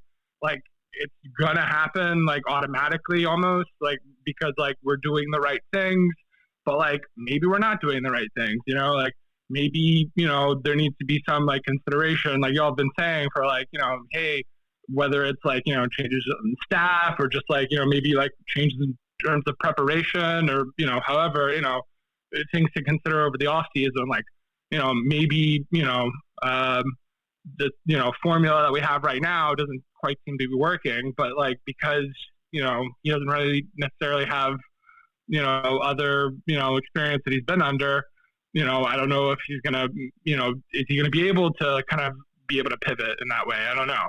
I will say also in his defense, I think, it's worth remembering, like, we did lose, all of our like best talent did leave after Napier left. And we had the same thing happen again, this past off season again, with like our, best wide receiver or whatever. And so it's like, that does make it tough. I'm not, gonna overlook that, I guess. But I, still, it doesn't seem like we're necessarily like, trending. I don't feel like we're trending in any sort of like upward trajectory. It seems like we're just kind of like barely treading water at like 500, at best, is what we can hope for now. Right. And so I don't know. I just, like y'all said, I don't know that I, necessarily feel a sense of like urgency to turn it around. I think it's kind of like, you feel like there's a sense of like an expectation, like it's just going to like happen automatically kind of thing. But that's my point, Trey, and I'm glad you brought that up. That's my point I was making before you commented. We talk about how close we are, and we're so close, and we're almost there. It's like, what are you almost there to? I mean, we've lost 4 games this year alone that we were favored against with these teams. I mean, the Georgia State game, we didn't lose to Georgia State because Dante Fleming transferred to Tulane or wherever he went. We didn't lose because Trey Amos left. We lost because we were undisciplined and unprepared in the first half and basically had to play catch up in the second half. We didn't lose to Arkansas State by 20 points because this guy went to Liberty or where. We lost because we went in cocky, thought we had the game won before the kickoff even occurred. That's why we lost some of these games. So that's, to me, almost being there, quote unquote, almost being there. That's where my concern comes in, because a lot of these games we lost were against teams that I would think we were better than. I mean, Southern Miss beat us last week with one guy. One guy. That's not because we had players that transferred. It's because we just came unprepared and weren't disciplined and weren't coached properly. That's what I think. In year two, you can't. That's not an excuse in year 2. And second of all, we don't have a personnel issue. We've been talking about this for 2 years. We do not have a personnel issue. If you want to say we have an experience issue, I'm willing to listen to that conversation. But we're not. This is game 10 or game 11. Or game, how many? 2 seasons? 24.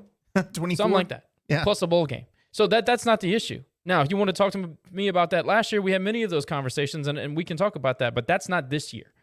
And as far as you point about the formula, I 100% believe that there is a formula of success in college football. Nick Saban won in 3 different places, and he won big in 3 different places. There's a reason why. All right? He has a formula. Here's the thing. Different leagues require different tools on your roster. You can't compare Billy at Florida to Billy at UL or to Mike at UL. Billy went to the hardest division and that side of the division with the national champion in it in America, and he had to start from scratch essentially. He has a bunch of freshmen and sophomore playing defense, and his offense, you can already see, has started to come around. Right now, he's in a barn burner with Missouri in the second quarter, and it's 10-7 Missouri. I mean, the guy is competing with the best football teams, best football programs in America. You can't do the comparison there. The formula is a real thing.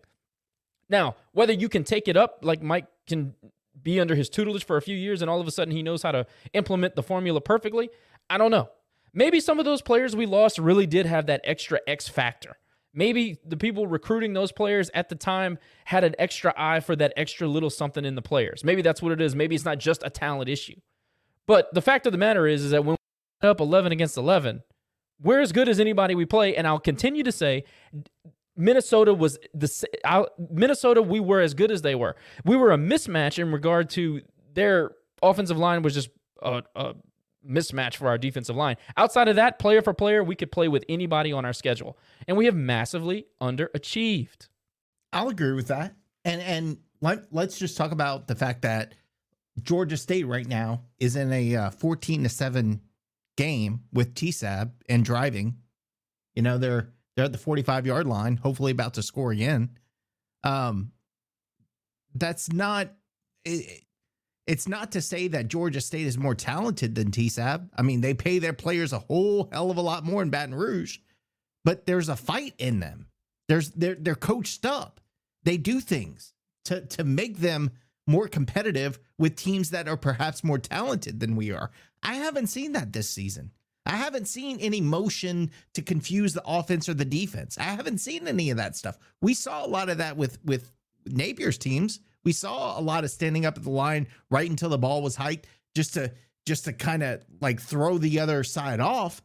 But you look at the fact that the coaches from 2 years ago that left, I mean, a lot of them went to Florida, but a lot of them have moved on to bigger jobs, right? I mean, you look at Baylor, their defensive coordinator for a while was one of our coaches. We've had a lot of coaches that have left to go to bigger programs. Tell me one coach that is going to leave off of this staff that's going to go to an SEC or P5 team right now. Oh, by the way, speaking of which, breaking news, Georgia State just tied the Tigers. And I know, look, when most people listen tomorrow, that the Tigers may win by 50 points, but the fact of the matter is Georgia State's playing with a certain level of intensity that we're not.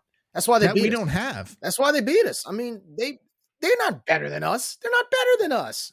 We saw a little bit of it tonight. They came out with a little bit more passion than they have the last 3 weeks. Where's that been, Nick? Where has I don't know, man. If we played with that passion today, I'm telling you, if we played with that passion the last 10 games leading into today, we wouldn't be sitting with a 5-6 record. I think if we played with that type of passion, we're sitting somewhere like 8-3. And I know I say hate the rah-rah stuff, but it's working. Look, the wild thing is that this is probably the game that I would blame coaching the least. I had some issues with some of the stuff we did, but overall, I thought we coached pretty well. I liked our scheme. Now, third down play calling drives me nuts. 3rd and 8, we throw a 1 yard out. 3rd and 12, we throw a ball behind the line of scrimmage. That drives me absolutely nuts. It's like they go in saying, doesn't matter what the down and distance is, this is the play we're going to call. It's like they have a chart or something. Anyway, I didn't think coaching was all that horrible. I didn't have a bunch of things that were glaringly terrible. So anyway, I just thought that was funny. It's kind of ironic. Let's see. We got hey, you guys. What you got, T? So just to go back to the whole Des thing experience, there's 3 things I've learned in coaching and at UL from a school perspective and in the military. 1, you don't take a grad assistant job at the same school you played at. That's what Coach Willis taught us. You're going to learn things that you didn't want to know, and you're going to be too comfortable. Another thing, you don't get the PhD at the same place you got your undergrad. You got to go to a different university, broaden your horizons. In the military, you don't rank up and accept a higher position at the same command you've been at for the past 2 or 3 years. You're in the same habits, you're with the same people, you're not going to learn anything. And they don't respect you. No one's going to respect you. You've been in the same place your entire career, whether it's in the military, whether it's in coaching, whether it's in schooling, education. You got to broaden your horizons. And the fact that Deb's horizons are not broadened, maybe that's an excuse. But I think that's one thing to point out. And also, and maybe Jimmy can attest to this, man, just the fact that they don't, and I hate to, I'm making more excuses. The fact that these guys do not sleep in the dorms during summer camp is baffling to me. Oh, no. You're about to start. No, Raging Pageant's about to go on another 20-page debate thread on all that foolishness, because then some of the posters are going to see like, oh, you're making this up. Oh, trust the process. Oh, no, you're crazy. That conversation was one of the most, as many wacky topics that show up on that website. And as much as I love that website at times, that was one of the craziest threads on whether or not it's justifiable for players to sleep in the dorms or stay where they want to stay. And look, it's funny because you have people talking. It builds character. It builds relationships. But that's the point, though. You're a former player, so you know that. I just thought it was hilarious that you had these people go back and forth for a good month and a half talking about whether or not it was justifiable for these players to stay in dorms or not. And it was, for me, I didn't even read it. I just kept looking at the number of pages. And I just go to people like you, Terry, and just ask you since you experienced it. But I'm glad you brought up the first point, right? Broadening your horizons. That's why when I see people say things like, well, the experience came to you. Josh, you work in the real world. Have you ever heard that before? Experience coming to you? Dude, look, I considered going to college outside of Lafayette. Obviously, for many reasons, I decided not to. The day that I moved out of here for military purposes was the first time I had to actually leave. It changes your life, changes your perspective on things. It changes how you rely on yourself. It changes how much you trust yourself. It forces you to have 100% confidence in the decisions that you make. It just changes everything when you have to leave home for real. You have no comforts of home. You have nobody to lean on. Everything changes. It's hard to explain. Terry can probably say it the same way. I mean, he had to leave home for school and for the military. Being away from your comfort zone just does something to you mentally. It makes you mature. It forces you to do things you would not otherwise do. Mr. Alphonse, I see you've been trying to get in, sir. The floor is yours. Thanks for requesting. Hey, yeah, I'll go back to the game today. I hear y'all talking about, we had the pass interference call that could have changed the game. I think the biggest thing that beat us today was open field tackling on the perimeter. There were so many times we had opportunities to get off the field, but the first guy missed, and they got a first down, and I think that was a difference in the game. Open field tackling on the perimeter was a difference in the game today. What y'all think? I agree 100%. I think it's been a problem for the last 5 or 6 games. I mean, honestly, you can go back to the beginning of the year and nitpick, but I think it's been a real problem last 5 or 6 games. Jerry? Honestly, the strength of the Billy Napier defense, whether it was Patrick Toney or Ron Roberts coaching, and the biggest difference of transition in their defense from when he took over, when Mark Hudspeth left, was open field tackling. That's what made Billy Napier defenses dangerous. I noticed more of that the first 3 or 4 games this year where open field tackling was great. The last 3 or 4 games, they've been non-existent, and it's gone back to what we saw before HUD and his staff were let go. Because if you remember the 2017 season, we gave up a lot of points due to those type of mistakes. And that's very concerning because usually when you make open field tackles and you get those fundamentals down, your defensive value tends to go up. Well, we've regressed in the last couple of weeks because of that. So no, it's a good observation because I've noticed it too. And that's concerning. That's concerning right now. Right. And just for what Terry just said, I agree with him 100%. Dez came in to keep things going like they're going. Like Billy set the foundation, laid out how it's done. Everything I've heard, I've talked to players. Everything I've heard was from day one, Dez changed the whole offseason program, which Billy learned from Nick Saban and Dabo Swinney. I'm not sure why he thinks he's more, knowledgeable about this offseason stuff than Dabo Swinney, Nick Saban, and Napier. But to me, I'd have just, whatever their script was, I'd have done it and I would have stuck with it.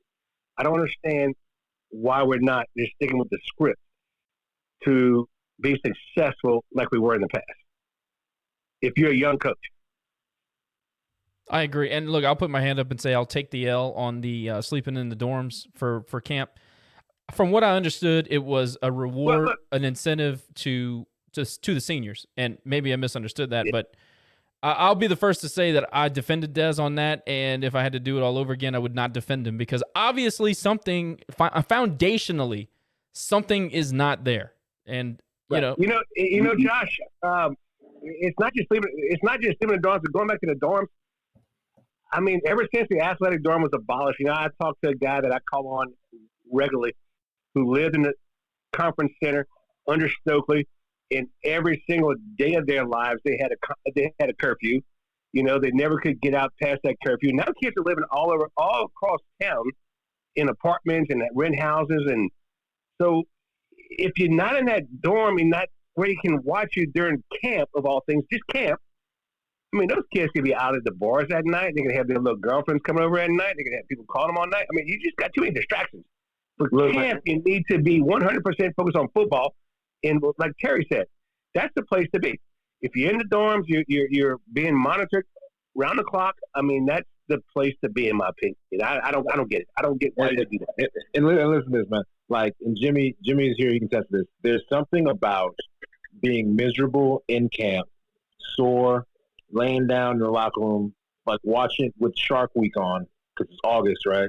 You got Shark Week on TV, and you're dreading the next practice and, tape period, you know what I'm saying? And then you got to go back to the dorms and sleep there, and you got to wake up together at 6 in the morning and take the bus back to the complex. There's just something about that schedule that makes people better. Hey, so Terry, does that build like a real strong team bond, I imagine, too, right? Oh, it did. Yes, of course. Yeah, absolutely. I don't understand that. Why would you take a process that Napier got from Saban, from Dabo Sweeney, and all his other mentors, and change it? I mean, you're a freshman coach. Why would you change it? Well, let me ask you that. Why do you think he changed it? Do you think it's because, kind of like what we talked about earlier, he's a player's coach and he didn't want to hurt anybody's feelings? He wanted to be friendly? I think that's true. I think you're right, Josh. I think that I think that was Josh who said that. I think that he was the players' friends. Obviously, you saw when he announced them how happy they were. He loves us. He was the players' friends as an assistant coach. And I don't think he's transitioned from assistant to head. Yeah. I mean, there's a difference in being an assistant and being the head. You got to transition to, you're no longer their friend. You can't be their friend if you're the head coach. It won't work. I agree with that. If that's the case, it's going to take a full recruiting cycle to get rid of that, if it ever will. Yeah, exactly. But anyway, guys, thanks for having me. All right, Mr. Boudreaux, appreciate your thoughts. Uh-huh. All right, Jimmy, let me get you in here. Got some good calls tonight. Yeah, if that's the case, we're in trouble, because that's beyond football. You can't overcome. You got to have the respect of your players. Can't overcome that. Go ahead, Jimmy. Wait. So I'm at work and I couldn't really hear what's going on with this dorm thing. Like, explain that to me one more time. So Jimmy, I was just talking about how during like camp, that was like when we had camp, we had to stay in the dorms for like the first 2 weeks of camp, and it built like our relationship with each other. And yeah, it sucked, but that's where we made our foundation as a team going into the season. So did they not do that this offseason or something? No, they didn't do it the past 2 off seasons. Are you serious? Right, Jimmy. They quit that when Dez started. Are you serious? Absolutely. So that's what y'all. Man, I thought it was just speculation. So they really haven't been staying in the dorms during training camp or nothing like that. Like, what do you think they do that for? Like, there's a reason why you do that. I don't know, to eliminate distractions and to focus on your responsibilities. There's a reason why you do that. So, what was the point? Never really heard anything. He just gave into the rest of the team. That's what we were trying to figure out. Like, did he stop doing it because it was friendly? He was friendly with the players and he wanted to stay on their good side, or how? Now, you got to also remember last year he was begging people not to transfer. So that also could have played into it. Well, that was the year before. But hey, Josh, this is why they did it, according to players I've talked to, is because they are mature now and they know how to handle camp and know what to do. Nope. But you got freshmen and sophomore coming in every year that hadn't been there yet. They don't know that yet. You got kids that don't know that what you're supposed to do unless they've been there in that dorm before. I want to comment on that real quick. I'm glad you brought that up, because actually we got between Terry and Jimmy. Okay, I'm glad this was brought up, because if you remember, both of you, right? You played on the 2014 team. Do you remember when the offseason conditioning changed? I think Jimmy, I don't know if you were a senior that year, but didn't some of you approach HUD about changing the offseason conditioning regimen going into the 2014 season? I don't remember. Is that because, like, didn't Whit miss a couple days or something like that, and it was. I can't remember, Jimmy. I'm gonna be honest with you. Yeah, if I remember correctly, it's very vague, but if I remember, I think Witt missed a week maybe while we were in camp, and the assistant strength coach Mano, I think his name was, he was very, very lenient during that week because we were in camp, and he was understanding of that, and we didn't work out as he was very lenient as far as like what we were doing to our bodies and stuff like that. So when Witt came back and went to level 10, we were like, hold on now. Like, everything was smooth, and you just come over here but at the time, what we didn't realize was the reason why we were so very well conditioned is because of like the things that Witt was doing to us. But we didn't realize it until when we went in the New Orleans Bowl, and we're like, oh, I get it now. Or like moments like this. You know what I mean? So yeah, that kind of sort of did happen, So that's why I brought it up, because if you noticed, and you could definitely tell, and I talked to a few former players that played around that time. I remember that early start to the season. We started 1-3, remember? And I was told that some of those changes in the way you trained, or the way y'all were forced to train, had a little bit of an effect that you brought on the field. And then once we started winning again, that started to shift back into the old ways of doing it. Yeah, man. Terry can attest to this. Like, a lot of our success that we had, we owe it to Witt, man. I'm going to be honest with you. And now Troy has that same success. Yeah, like Witt definitely, and we talk about the Dez thing with the camp. Like, Witt was not trying to be our friend. You know what I mean? Like, he didn't care. All the complaints that we had, wasn't trying to hear it. He definitely had us prepared week to week. And just the type of off-season training we did, man, it just gave us the confidence that, like, if the game is close, we're going to be so physically dominant than the other team because of the stuff that he put us through, So, I mean, I don't know, man, but I don't want to get on here and talk about what we used to do, because apparently that's over with, and they don't even stay at the domes for camp anymore. So I don't even know what to say, man, to be honest. Jimmy, it blows my mind, man. I don't understand why. It blows my freaking mind. But isn't that the point? But isn't that the point though, Jimmy? Right? So like when you kind of veer away from what's been working, right? Because you think that maybe the other way is easier, or the other way may work just as well, even though you don't know, and it somehow backfires. That's kind of why I asked that question, because it's kind of the same principle, right? Before, players were staying in dorms together and they went through that hardcore summer camp, and then now they're not doing it, and look at what it's produced. Yeah, man, to be honest with you, I don't understand the thought process behind that. Like, I really don't, and I didn't want to come on here and just be another Terry. I didn't want to do that. You know what I mean? But I mean, you have to say that that's a direct correlation to what's going on the field. Like, it's cool to be a player's coach, but at some point, you have to drive home accountability, and you have to drive home some sort of like, I'm the coach. I understand we want to be cool, but we have to get things done. You have to instill that.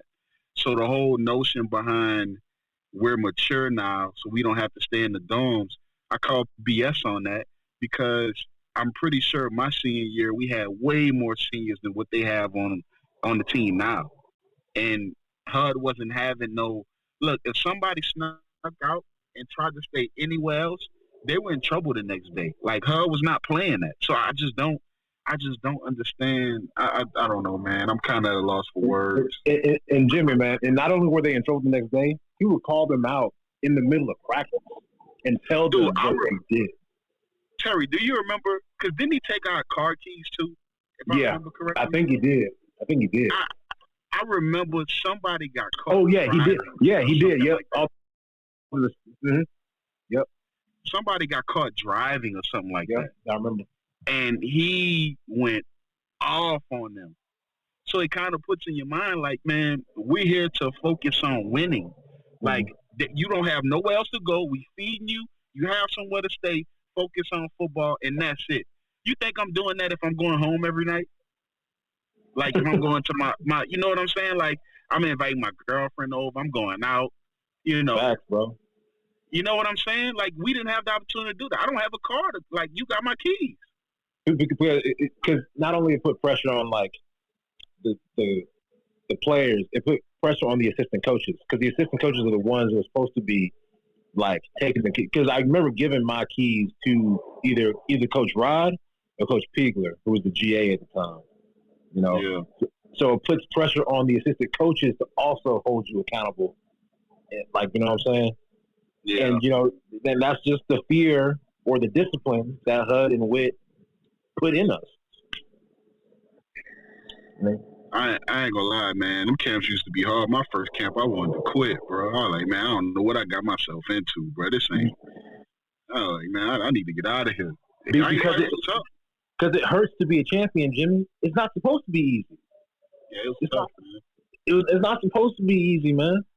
And I don't know what, you know, what's the strength coach name? Right, Coach Neighbors. Yeah, Neighbors. You know his name? Yep, Neighbors. I imagine he's doing the best of what he has. But, man, he's got a state-of-the-art facility, man.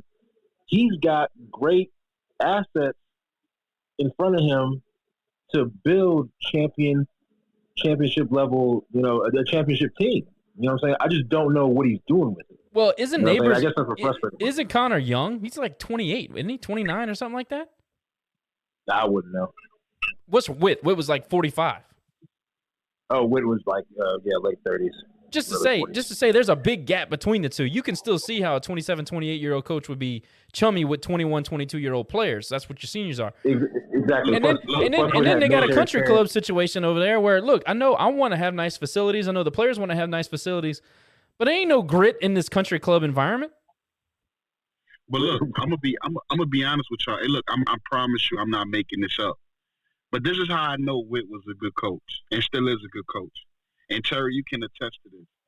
There are things that, like, I go through in life sometimes that, like, I think back, like, man, Witt prepared me for this. Like, it's something that he did, or it's something that he did that made me be like, okay, like, I remember we went through this and we did this, or he talked about this, or he made us do this, or it was something.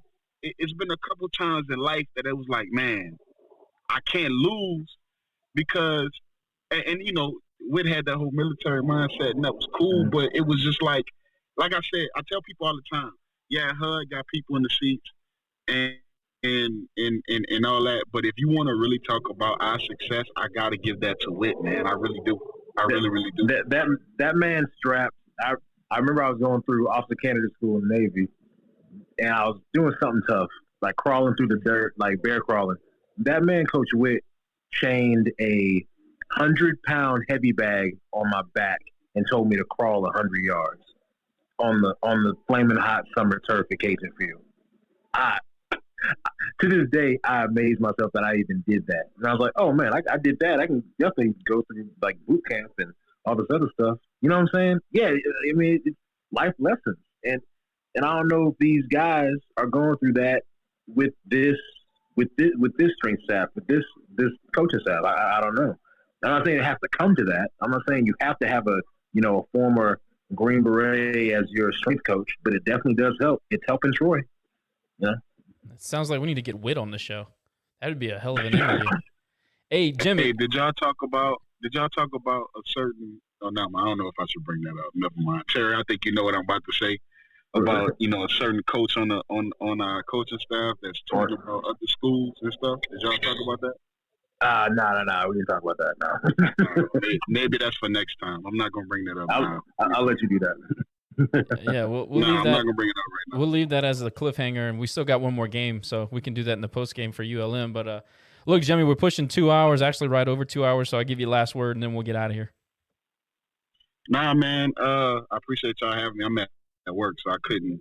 I gotta kind of get off and get on. But I'm proud of the way we fought, man. But I know we talk about the pass interference, but man, we still had them 3rd and 9 after that. We got to execute. I mean, that's just the truth. You know what I mean? But I guess we'll just. I mean, they said that in the post game. Dad said, we're close. So I guess we just have to just, see where it takes us next year, what changes he makes, and I don't know. I don't even know what to say, man. I'm so depressed about this because if Georgia State wins this game today, I think I'm just done with college football for the rest of the year. If Georgia State wins tonight, it's going to be a long night because I'm staying up late and being a pest online. I already know, but it's just like, but it's going to hurt me more because it's like we had that game won. So just imagine the shit that I would talk if we would have won that game and Georgia State wins. You know what I mean? That's true, yeah. Oh, man. But, guys, as always, I appreciate it. It's just tough being a Cajun fan right now, but that's cool. We're going to stay with our team, and we're going to support them to the end. So, I mean, I ain't going nowhere. Even though I'm just kind of depressed about it, I'm not going anywhere. I mean, I just hope that we get it together. So that's how I ended. And we'll talk about coaches tweeting about other colleges in state next week. Oh yeah, I know what you're talking about now. Yeah, we'll save that for next week. That's terrible. Like, why would you even do that? No, but you know what? Should we'll never. Talk about that next week. It should be in your contract. You can't do that. But what you think that says to you? Like, we'll talk about it next week. I can't get into it. I can't. No, go ahead. Yeah, we'll go another 30 minutes. And we'll talk about it next week. All right. Talk about it next week. All right, Jimmy. Appreciate you calling in, bud. All right. Thank y'all. Appreciate it. Well, that was fun. Nick, parting shots from this experience that was a loss to Troy.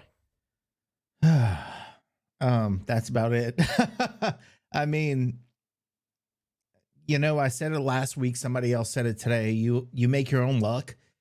And I was proud. Like I said earlier, I was proud by the fact that we came out to fight. But even if we would have won, it's almost like too little, too late. Like where was this all season? Where was the fight all season? We saw it sometimes. We didn't see it others. So, I don't know. Par for the course tonight was pretty much what we've seen all season, and I don't have an answer at this point. I just hope that I'd say I hope we win next week. Of course, I hope we win next week. I never want to lose to ULM, but I don't know if I really want to be rewarded with a bowl game at this point. To me, that's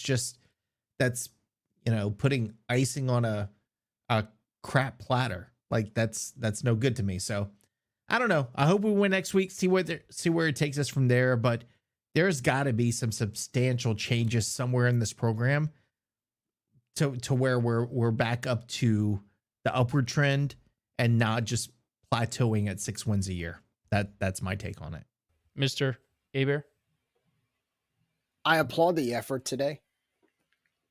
I applaud the fact that this team, in spite of having troubles the last few weeks, did not quit. At the same time, it does not change the fact that this is the second year in a row where we're sitting with a 5-6 record and having to hope for a win in our last game to be bowl eligible. That is the bigger issue that I'm looking at, and that's the bigger issue I think our fan base is concerned about. I know we've heard we're almost there, we're getting there, but what is there?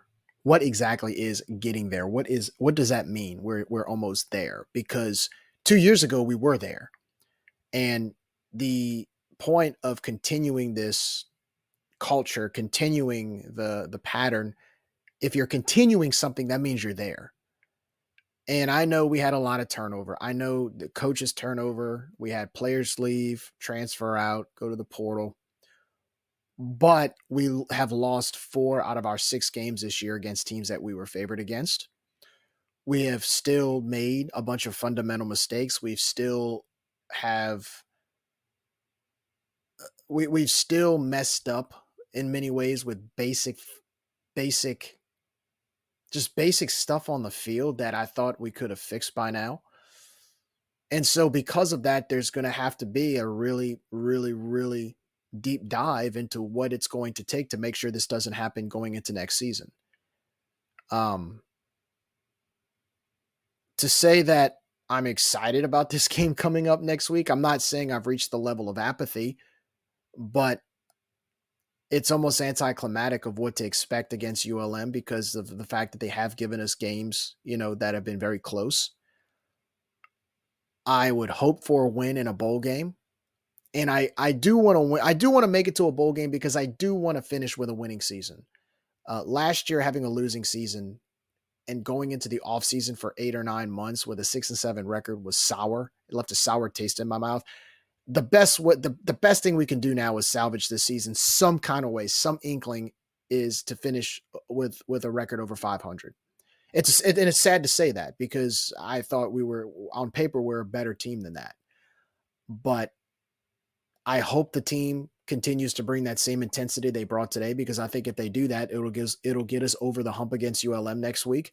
And I hope that we can do enough to get to a bowl game so we can finish above 500. But that doesn't change the fact that the expectations and the standards here are a lot higher than what we're talking about right now. So I'm very happy that we have callers call in. I'm very happy we had a lot of participation tonight because there's still people out there who care, no matter the frustration, no matter their input, no matter what they say. And I know, it's almost like a tug of war between the administration, and sometimes they'll say things about the fans about, well, the fans think this, the fans think that, but you know what? We're still here.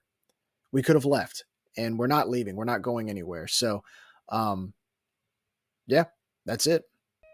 I think that we've played 2 really weak schedules 2 years in a row, and we're looking at another 6-6, 6-7 schedule. And I don't think there's any excuse for that. I mean, last year I was willing to have the conversation that he got put into a bad position. I'm not willing to have that conversation this year. All I know is he better freaking win Saturday. Because to me, it's not salvaging the season to go 6-6 and barely beat ULM. We better do it because it's the floor, and we better go win a bowl game because I don't want to go backwards.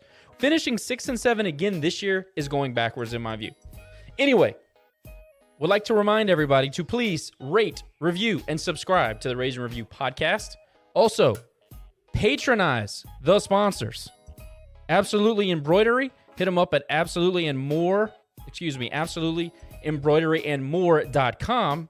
Also, Dr. Brett Venable at recoverychiromed.com. Hit him up if you have any paint joint issues. If you've been to through an accident or some sort and you need some relief, hit up Dr. Brett Venable. Boys, it's been fun. It's been lively. I'm glad everybody participated. It was needed for me. I needed the venting. Thanks for having me on your show. It was a lot of fun. I'm going to try a new sign-off tonight. You ready for it? Nick is going to get a kick out of this. Envoie soin ton chat comme le chat de nous autres.